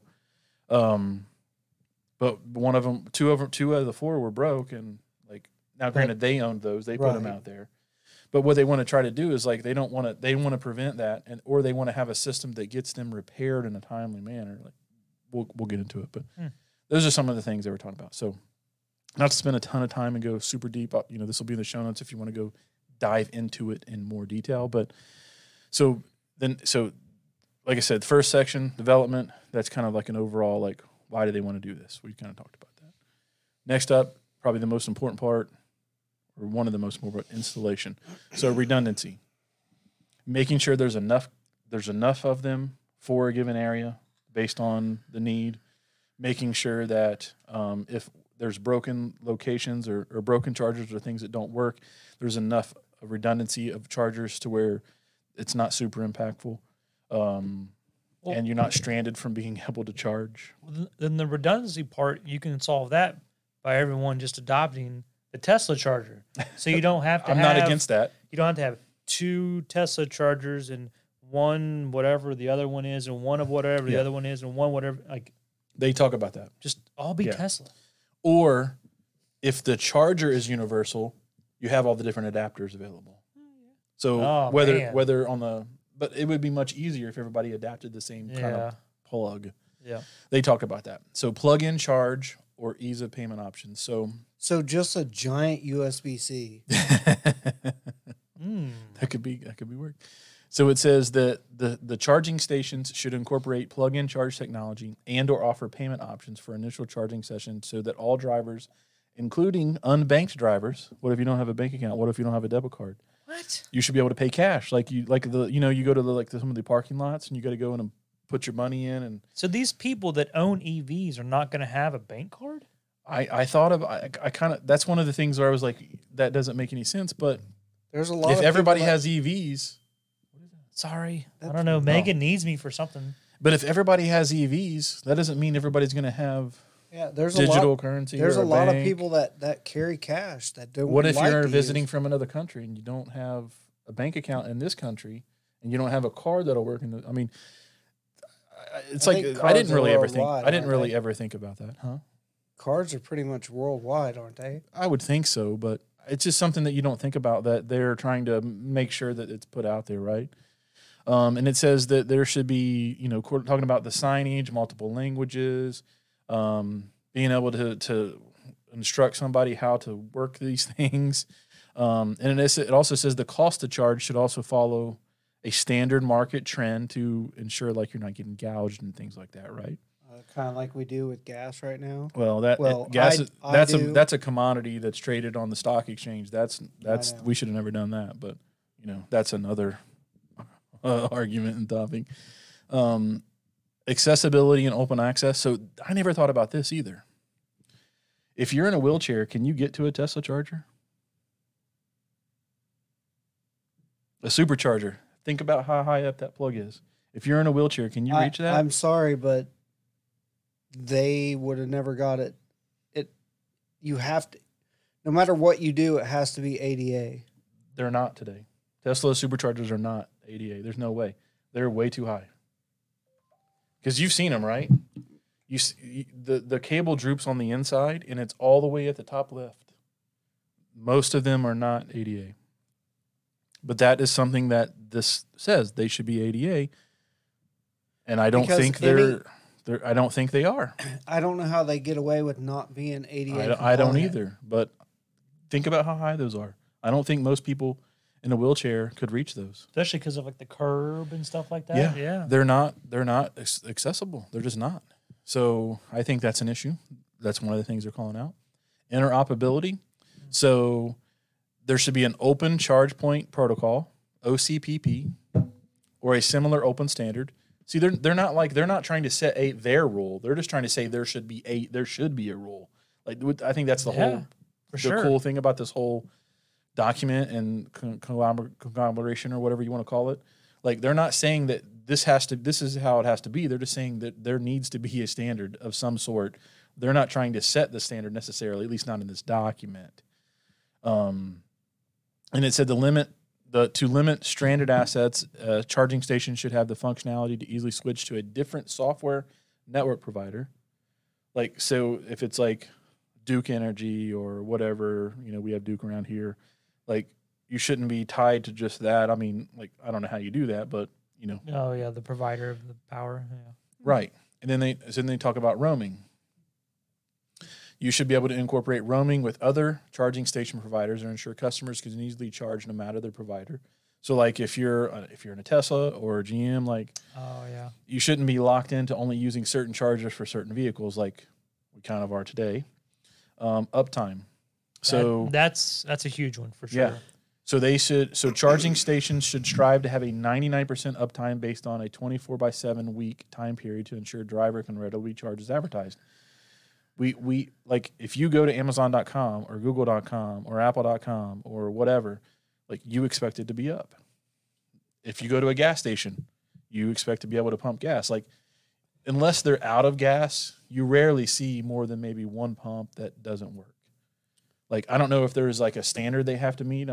Maybe the company has one, but what they're saying is you shouldn't have to. If you have a broken charging receptacle or whatever, there should be a some kind of service level agreement or set standard where it needs to be repaired within so many days, whatever, right? So in California, they are ADA compliant, but not everywhere. They have to be ADA compliant. Okay. I just pulled up a energy.gov document about ADA compliance for EV, and they are trying to push through. So everything. It's not there yet. So it's not there yet, but it is in the works. Why wouldn't Tesla think about that? I don't know.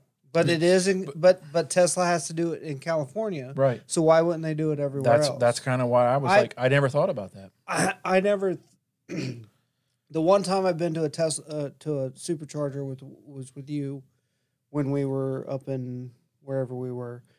And I didn't really even pay attention on how high, but does I'll show you some pictures. Like they're high. You can reach it from a wheelchair. Especially when you take, like Matt said, the curb, because it's set a little bit back off the curb. Yeah. Like, I don't think you could, unless you had, like, a helper device, like one of those grabbers or something. So why couldn't... there's no reason it couldn't be lower. Well, why couldn't they be on a swing arm or... Yeah. Or they would have certain stalls that were handicap marked. Okay. For, like, that's the whole point of this. Like, no one's thinking about that, but they should be. Yeah, but I thought in the United States, everything you do has to be ADA compliant. That's what I thought too. But I guess this has not made it to that yet. So now that you're saying that, I'm thinking about going to UDF and pumping gas. It's low enough to where if you're in a wheelchair, you could get to it. Yes. So even the slot to put your card in, it's pretty that's low. just good. It has to be a certain height. Like when I worked at the haunted house I worked at, you had to be ADA. We had to have at least, in all the corridors, have to have at least 32 inches of clearance. That is ADA compliant. Well, and you think about it, it's another. That made me think of something else. Have you ever seen a handicap marked charger? Like if you're in because eventually we're going to have electric vehicles that have, like you think about the conversion vans and things for people to have the ramps and whatnot. They need a little bit more space. You have no handicap marked charging stations that if a vehicle needs that more space, it's like they have to think about this stuff. Like, come on. That's the only way the adoption is going to get to where it needs to be. I'm going to have to ask on the Tesla Y page. Yeah. How many members are wheelchair bound? Yeah. Or has anybody ever had an issue trying to charge because they can't get to the charger? Yeah. Well, disability or ADA is not all wheelchair. Association. Or? It could be. It's American Disabilities Act. That's right. But. Yeah, I mean, and that was just one thing I was thinking of. But I mean, you can get a handicap sticker for a lot of different things. So, not saying that every handicapped person is in a wheelchair, right. But maybe you can't. Maybe you don't have arms and you drive with your feet. Yeah, yeah, because some people do. Some people do. They have the little joystick control they use with their mouth. So unless they get somebody else to help them. Yeah, I was just mind blown that no one. So why, being the tech giant Tesla is, I don't know. When you back in, why doesn't that arm just come out and go? Boop? Well, we've seen like I don't know if it was Tesla, but remember we seen that robot arm. Like you've seen the video of it. I don't know if that's something that would help with that. If it was automated. You got to try to keep costs down. Yeah, but still. How much that arm probably cost per charging station? But putting the charger cable lower doesn't cost them anything. No. So that's just, I just can't believe they haven't. So I could understand putting it at a certain height. Man, imagine the shitstorm that's going to happen when someone listens to this podcast and we brought this up. Nobody listens to this podcast. They're going to blast Elon so bad on Twitter. Oh my God, these DWB guys talked about how you're not ADA compliant. What's up with that, Elon? Don't at me, Elon. Then he's going to turn our cars off. Don't at me. He's going to be like, Matt's car off, Joe's car off. Don't at Darren's car, I can't do anything because it's gas. So under the maintenance and repair section, what were you going to say something? Now it doesn't matter. Yes, it does. Now, if you ever look in your house, in your garage, all your electrical plugs are how far off the ground? Yeah, they're set for that for a reason. Right? And they're set for that for a reason because when you start your ICE vehicle, which this would change if you were all electric. You have gases that is sitting so low at the ground that you don't notice them. So if your outlets were at standard 16 inches, like all the other in your house, when you turn that ignition and that gas got in there and there was a spark, you could have an explosion. Oh, wow. So that's why in garages, your electrical plugs are says they have to be higher. At like 42 inches high. Didn't know that. Makes sense. Well, so it says as far as like maintenance and repair goes, it says that if there's a damaged station, it's inoperable for whatever reason, the owner, the charging station provider, the software provider should work together to make sure that it's repaired in a timely manner. Additionally, that it should be listed as unavailable until the charging station is fully operational. Like, again, how many times do you show up to, like, there's no really easy, like, way to report. Like, I haven't used them a lot, but in my experience, that should definitely be in the app. Goes right back to a video Marquez did where he took his Plaid and the Mach-E. And it didn't, and then they did that road trip. Like half of them were broken. And then they had to backtrack to go up to get to the. Because that was Electrify America or whatever? Yeah, you should be able to. And can you report it in the app if something doesn't work? I don't think so. Through Tesla? Yeah. Not that I'm aware of. And I don't know about Electrify America if they have it in their app, but I don't know. So, I mean, it is a good thing to get people's minds rolling because, I mean, we've just come off with. Yeah, and it's customer support. Each station or whatever should have a number you can call if you have a problem. So you can either report an issue, or if you need help, like figuring something out with a payment or how to hook it up, like that doesn't exist today. Like it just doesn't. Like that wouldn't be super difficult. I mean, yeah, you got to hire some people to do that, but again, it's another thing that nobody does yet, but they probably should. But if you start nitpicking this over and over and over, you're going to drive the cost of electric vehicles up. Yeah. Because the charging is going to have to be. You're going to have all these extra people to. You think about a gas station. There's always somebody at a gas station. Yeah, but now you're not talking about one person per charger or even per charger location. But you're also you could have one person per 1,000 locations on a phone. It's still way cheaper than a gas station. Yeah, potentially. But sometimes you can't fix stupid. Whoa. That's why you need an 800 number. So driver information transparency. So that what they're talking about is the software firmware provider should work to integrate their technology with appropriate third-party services, automotive companies. Basically, they're trying to say like you shouldn't have these like one-off silos like you have today with Tesla or maybe some others. Like it needs to be a more open standard. They should be working together. I agree to some extent. Like I understand why Tesla hasn't done it yet, but they're going to. But the problem is though, if I make a SOP for this, okay, and I understand this 1,000%, and Matt doesn't. Yeah. How easy? Yeah. Is it going to be for me to relay this? And well, that's why everything else has to be some kind of standard too to help with that. But I agree. Yeah, but my standard of doing XYZ and your standard of doing XYZ today are going to be totally different. Unless they decide on a standard going forward, like and quickly in the next year or two, it's going to be a mess. That's what we've kind of been talking about. That what? I feel attacked. You said I didn't understand your SOP. So.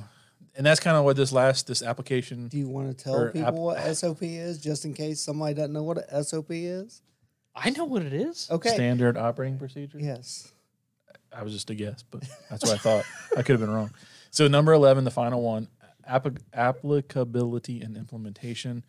They were like, so no matter if the charging station owner is different from the charging station hardware software provider, each publicly available station should be able to abide by principles listed here to ensure best charging experience for drivers and operators. Like, bottom line, that's what they're trying to do. They're just trying to have a more level, standardized playing field. I agree that we need to work towards this. Like, will it happen? I don't know. Okay. But should it happen? To some extent, I think so. Random, just there's a lot of POE or POS systems out there. Oh right? Yeah, tons. So there's no standardization in that. Not in the POS systems themselves, but there is a standard protocol for payment processing. Okay. Or some. There's definitely more than one, but there are standards, but I see what you're saying. Yeah. And I think there's always going to be some differences. Like, don't get me wrong, but I think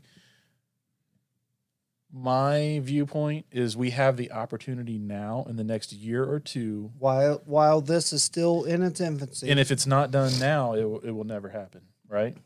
Right. More than likely. But it's one of those things, too, that Ford, when they came out, they were totally different than anybody else. That's just we're just trying to prevent that because ultimately it hurts us. It does hurt the consumer, but does it... Because if I have a Tesla now. Matt has a Tesla. Right. But what if I buy an F-150 Lightning next year or a Rivian or a electric Silverado or whatever?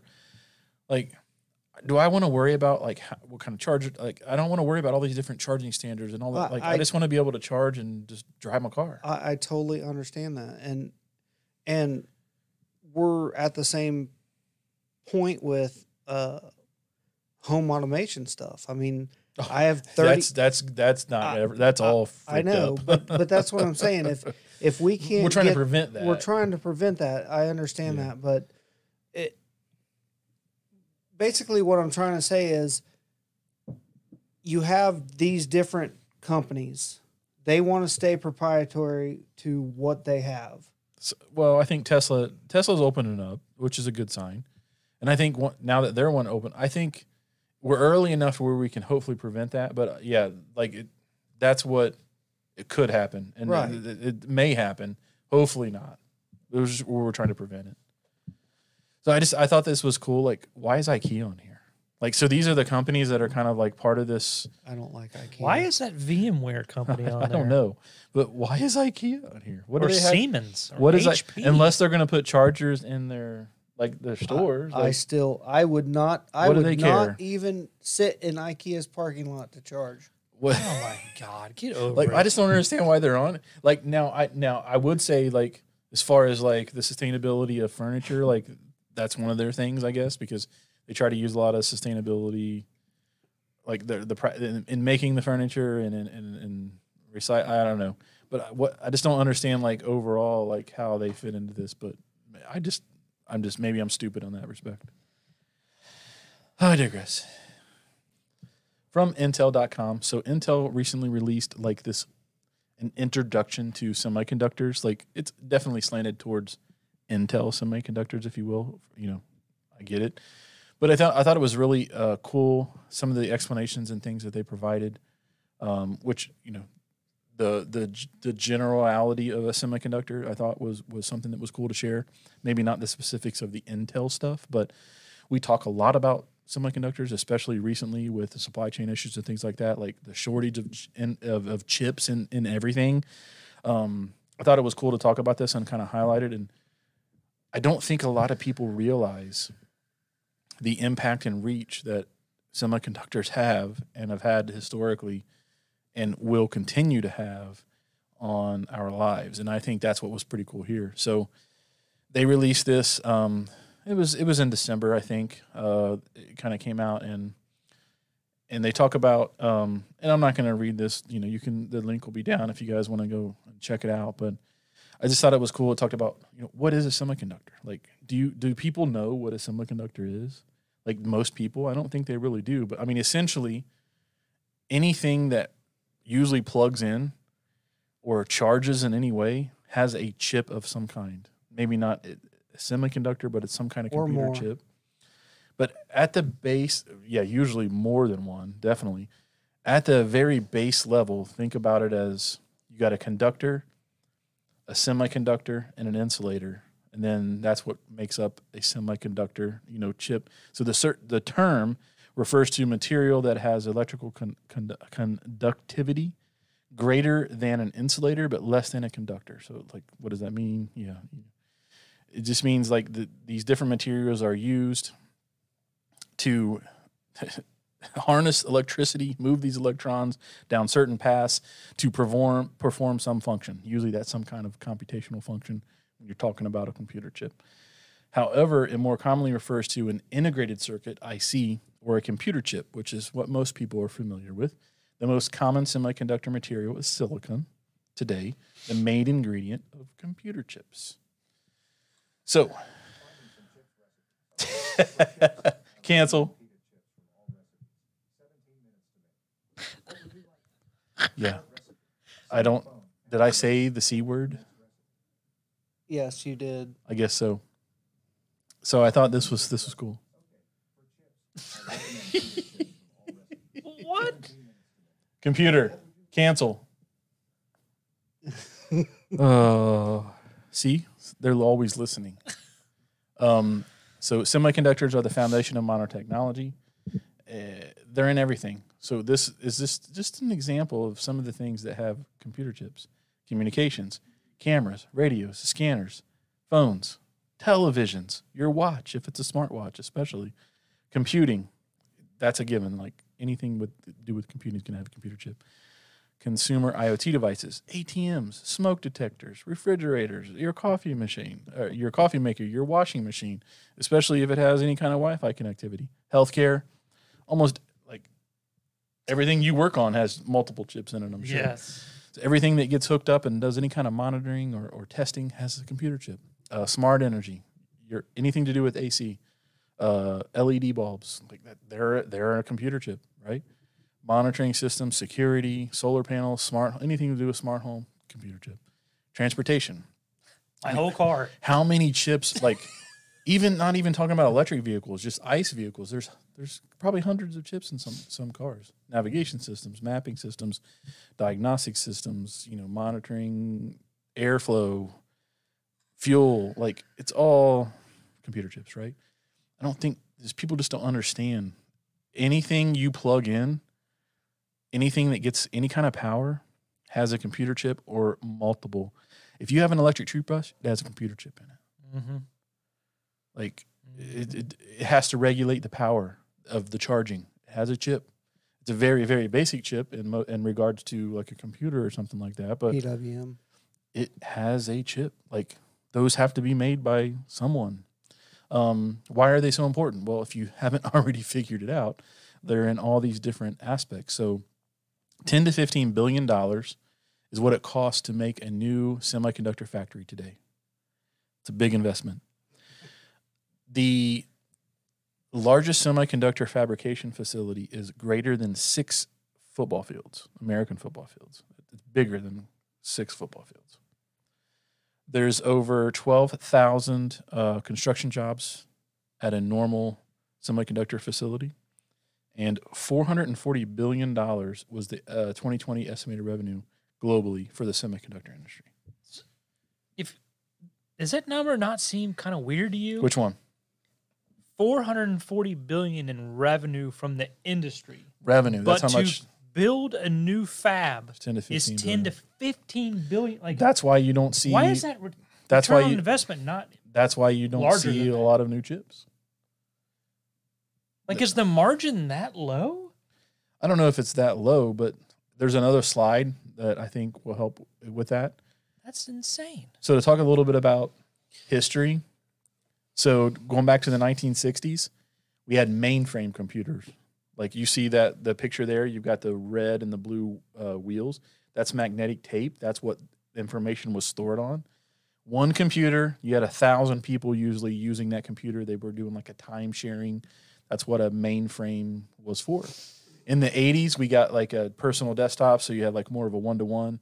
2000s, you got the mobile era. Everybody's got a cell phone. You got several computers per person. Today, I mean, you've got thousands of things that you probably touch daily that have computer chips in them. So you can see just over a 60-year span how much it's grown. You're going to have to change your word or unplug that when we do a podcast. I'll turn the hit the mute button. Turn the mute button. So this talks a little bit how computer chips are made, like the design all the way through the warehousing. Like I won't bore you with this. You can go and check it out. But it's super cool. Basically the same for all chips. They print a big wafer of silicone that has all of the chips on them, and they cut it all up, and it is a circular wafer. But computer chips are what size? Rectangle, square? Like they're not circular. So that means there's waste. Stuff that does get wasted, unfortunately. That's the current processes today. And then this gets into like some of the newer processes that are coming, like the integrated device manufacturing that Intel's doing, the 2.0. Like, yeah, that's all cool. Moore's Law. So I talked about earlier. So Moore's Law, 1965, Gordon Moore made what he later called a wild extrapolation of very little data, that the number of components per integrated circuit would keep doubling annually, later revised to biannually. So every 6 months, what he's saying is the number of transistors or the computing power of a chip would double every 6 months. If you look at this graph from 1959 all the way, like it goes to 1975, but if you just go out, we've continually been able to do this, which is is amazing. You think today, like some of the processors are just coming out this year. I think it says they're like 20 billion transistors. In 6 months, we're going to have 40 billion, and then 80, and then 160. Like that's Moore's Law. That's how crazy that is, and we've kept up with it. It's just crazy. Basically, computing power is doubling every 6 months, and if not even faster than that, depending on the technology leaps that we make. And they talk about the packaging of Intel chips, and a lot of other chips use this too. And then the architecture, of course. They've got their new Ponte Vecchio architecture that's coming out, over 100 billion transistors on these chips. Again, crazy, right? Whoa. They talk about microarchitecture and things like that. And they talk about Willow Cove and Gold Mount, which, it's stuff that we're going to see. And then they talk about CPU architecture. So you got x86, which is what Intel, AMD, if you're using a desktop or a laptop computer previously to the last year, that's what you were using. Now with Apple's M1 chip, and you're probably going to see more ARM-based stuff coming out, which is another big one. And then RISC-V, which is an open source processor design. And then you got the different types of chips. So you got your CPU, central processing unit. That's what's in a laptop. That's what's on a desktop. There's one on your phone. You got GPUs, which is the graphics processing unit. Usually you have both of those in those devices. An FPGA, which is a field programmable gate array. There's specific devices that use those. And then an ASIC, again, more specific devices that use those as well. So, and then what we're seeing more and more going forward is you're seeing chips that combine a lot of these different things and others into the same architecture, the same chip, and they can do a bunch of different things simultaneously because of which would give you better performance or better battery life. That's what we're seeing with like the M1 and Google's new Tensor chip and things like that. So, and they talked about a little bit about the software development, things like that, which is cool. But this is the last thing I want to touch on, which I thought was super interesting about the cost of manufacturing. You're talking about the 10 to 15 billion investment is what it costs in 2020. And you look back in 2000, it was 1 billion to build a fab. So in 2004 to 2006, when they were still around 90 nanometers, which was the size of the die of the chip, look at all the companies that were still around. All those companies were making chips. Then in 2010 to 2012, they went from 32 to 28, almost half. Then 2012 to 2014, a couple more dropped off. And then today, you've got 3 main companies who are making all the chips in the world. Sony didn't last long in that. No. So is it that we have 3 parent companies that just bought out everyone else? Because if it costs that much to build a fab, they haven't shut those fabs down, have they? Yeah, because nobody's using 14 nanometer anymore. So those particular fabs maybe for very specific things, but no one is definitely using 32 or 28 nanometer, I doubt. So a 2004 fab that was at 90 millimeter. Nobody's using that anymore. Can't be retrofitted. Oh, they probably do, but they have to completely redo it. It's not. They can't just swap out 2 or 3 things. It's a whole new, because everything changes every time they come up with a new architecture. What? That's why it continually has shrunk every few years. Now we've got, Samsung, TSMC, which I don't even know what TSMC is. Who's doing the M1? Who's building Apple's chips? Well, I think Apple is now, which they're not on this list, but this says 2020, so I don't think it's been updated since then. But so now you would probably go back and you look at this, and I think you would add Apple and Google back to this list. So it's actually going. So Apple and Google have their own fabs. Taiwan Semiconductor Manufacturing Company. We would have to verify that. I'm not sure, or if they're outsourcing it to someone else TSMC or whatever, or Samsung, which I don't think they would be. It's definitely not Intel. Yeah, but I don't know who makes AMD chips. Is it TSMC? I don't know. So I think what we're going to see is a reverse, and you're going to see this grow back out because you're going to see more fabrications of different types of chips that are proprietary to Apple. Google. I just can't get over that price of $10 to $15 billion to build a single fab, a new fab. Now that may be several different sites, but it's still the same fab because one fab can't make enough chips. True. And Intel is making a huge investment. They're going to start building plants back in the U.S. as well as other countries because they know they need to be able to keep up with the demand. Yeah. Because it's just going to keep increasing. What you got, Darren? TSMC actually started back in 1987. In someone's garage? In a barn? Let's see. In Morris Chang's... Because he's the owner and founder. Google, who makes Apple M1? I'm pretty sure Apple has their own fab, but I could be wrong. I just don't think it's on this list. But it's super cool. I thought there was a lot of good info in here. Like a lot of people don't realize TSMC. Why. So TSMC does make Apples. I wonder who makes the Tensor chip. The M1 chip for Apple's PCs are made by Taiwan. Semiconductor. TSMC. That makes sense. That's why they're so big. I wonder who makes Google Tensor then. Could be them too. I mean, because they're the ones. I mean, Apple's not going to spend that kind of money to build their own fab. And just think about it; they would have to do that every few years because Samsung. So Samsung makes the Tensor. That makes sense. And I think one of the things Intel was saying, maybe not in this document, but I've read it other places, is that they want to get into making other types of chips like TSMC or Samsung. Because you see Samsung, I mean, they what kind of flavors, though? Don't know. I mean, ranch? Could be barbecue. Salt and vinegar? Ooh, I like some salt and vinegar pickle and vinegar. Could be Carolina barbecue. Who knows? From John Deere, which is just Deere.com. I didn't know that until I went out and was reading this. So they at CES this week. So today is January 7th. CES was what?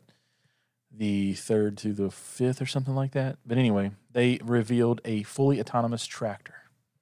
There was a huge if you go down in the show notes and you look at this, there's a video and the full they have a full microsite that goes into way more detail than we're going to cover, but there's videos and things like that, pictures. It's a whole big thing. I didn't know that farming was that, as far as the autonomy goes, but it makes sense, right? I mean, everything's moving to that. I mean, back in the 5 or 6 years ago, you had this unit that you could put in your tractor, and it would GPS drove the outside of your land, and it would GPS it, like a geofence type thing, and it would say, okay, you need to plant this way to get the maximum amount of crop out of this, maximum yield out of this, and then tell you how to plant it and how to harvest it. That makes sense. I mean, this is still are these diesel? Yeah. I mean, it's not an electric vehicle or anything. No. I mean, it's still like the main. I mean, they're just adding a bunch of electronics and computing power to it to enable this. Like, it's not, they're not revolutionizing the vehicle itself, I guess, as far as. Well, I mean, it wouldn't be hard to have I don't know, like electric powered tractor. Yeah, depending on how long these things ran for. I mean, I don't know. I mean, there's a lot of moving parts. It's true. In like say a combine or something, a normal tractor would not matter if you were. And they go pretty slow too. Like they're not going like super fast or anything. So they revealed their fully autonomous tractor for large scale production. The machine combines Deere's 8R tractor, TrueSet enabled chisel plow. That's a very big tractor, by the way. GPS guidance system and new advanced technologies. The autonomous tractor will be available to farmers later this year. So it says, this was crazy. Like, it says that the global population is expected to grow from about 8 billion to 10 billion by 2050. So 2 billion more people in the next 30 years. Okay, I get that. Wait. So our global population now is 8 billion people? I think we're pretty close. Like, it was like 7.7 the last time I checked. Yeah. Where are they at? I don't know. Maybe that was before COVID.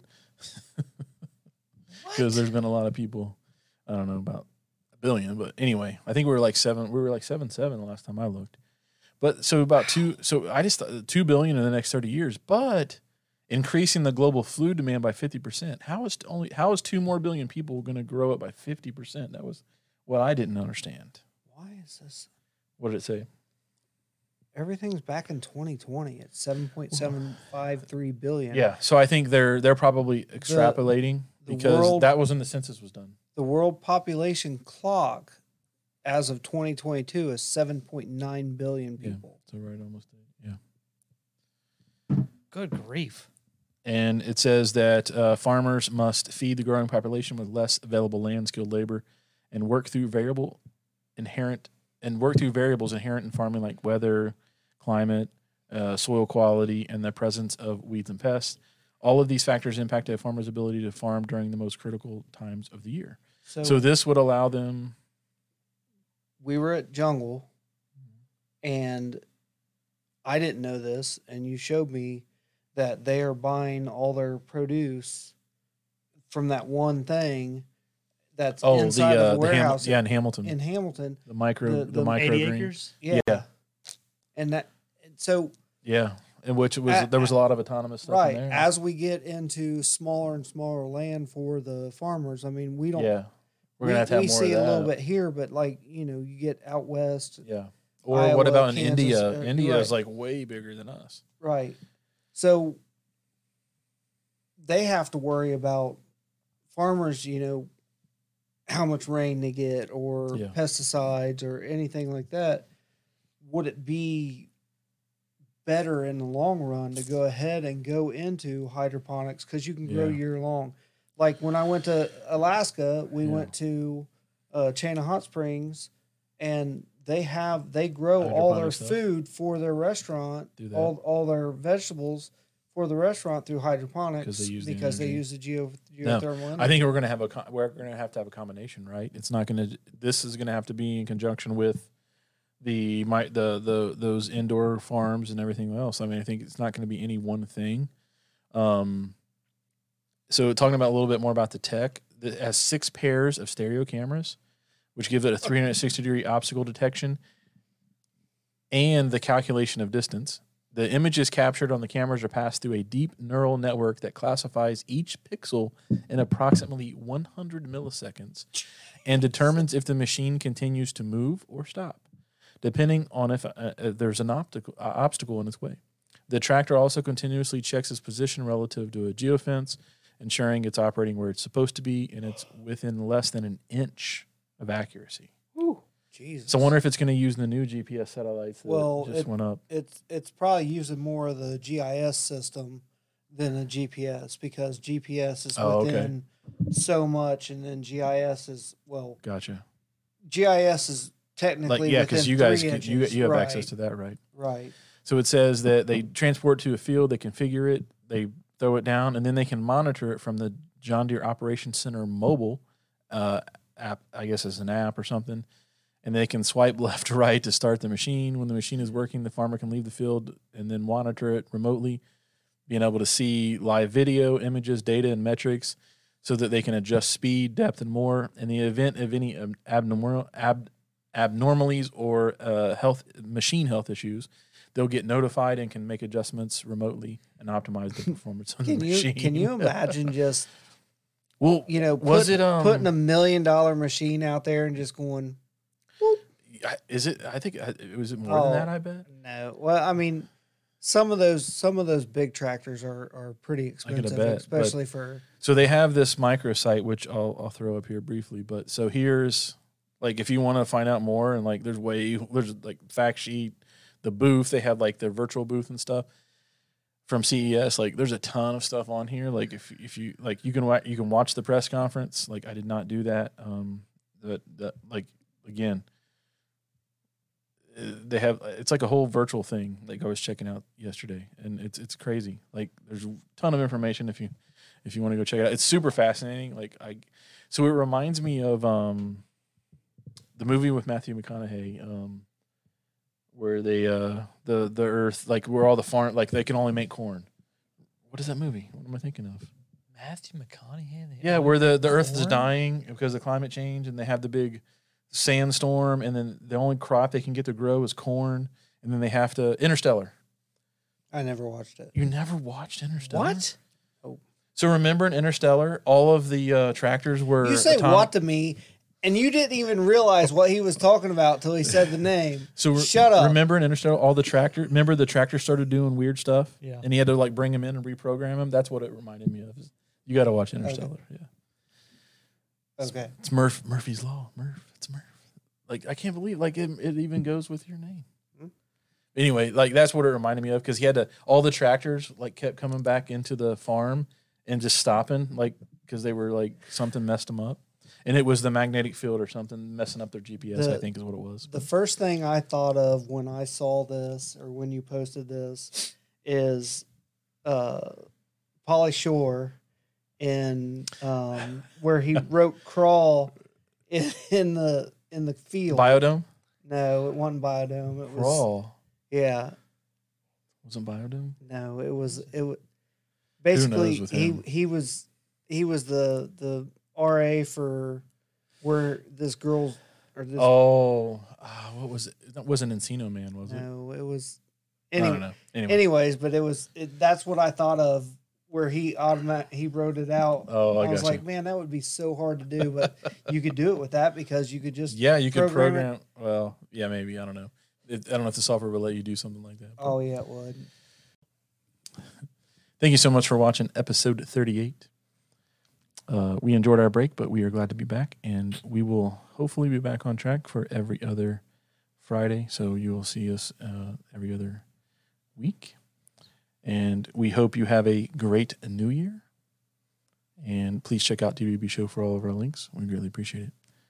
All right. See you next time. Goodbye. Sayonara.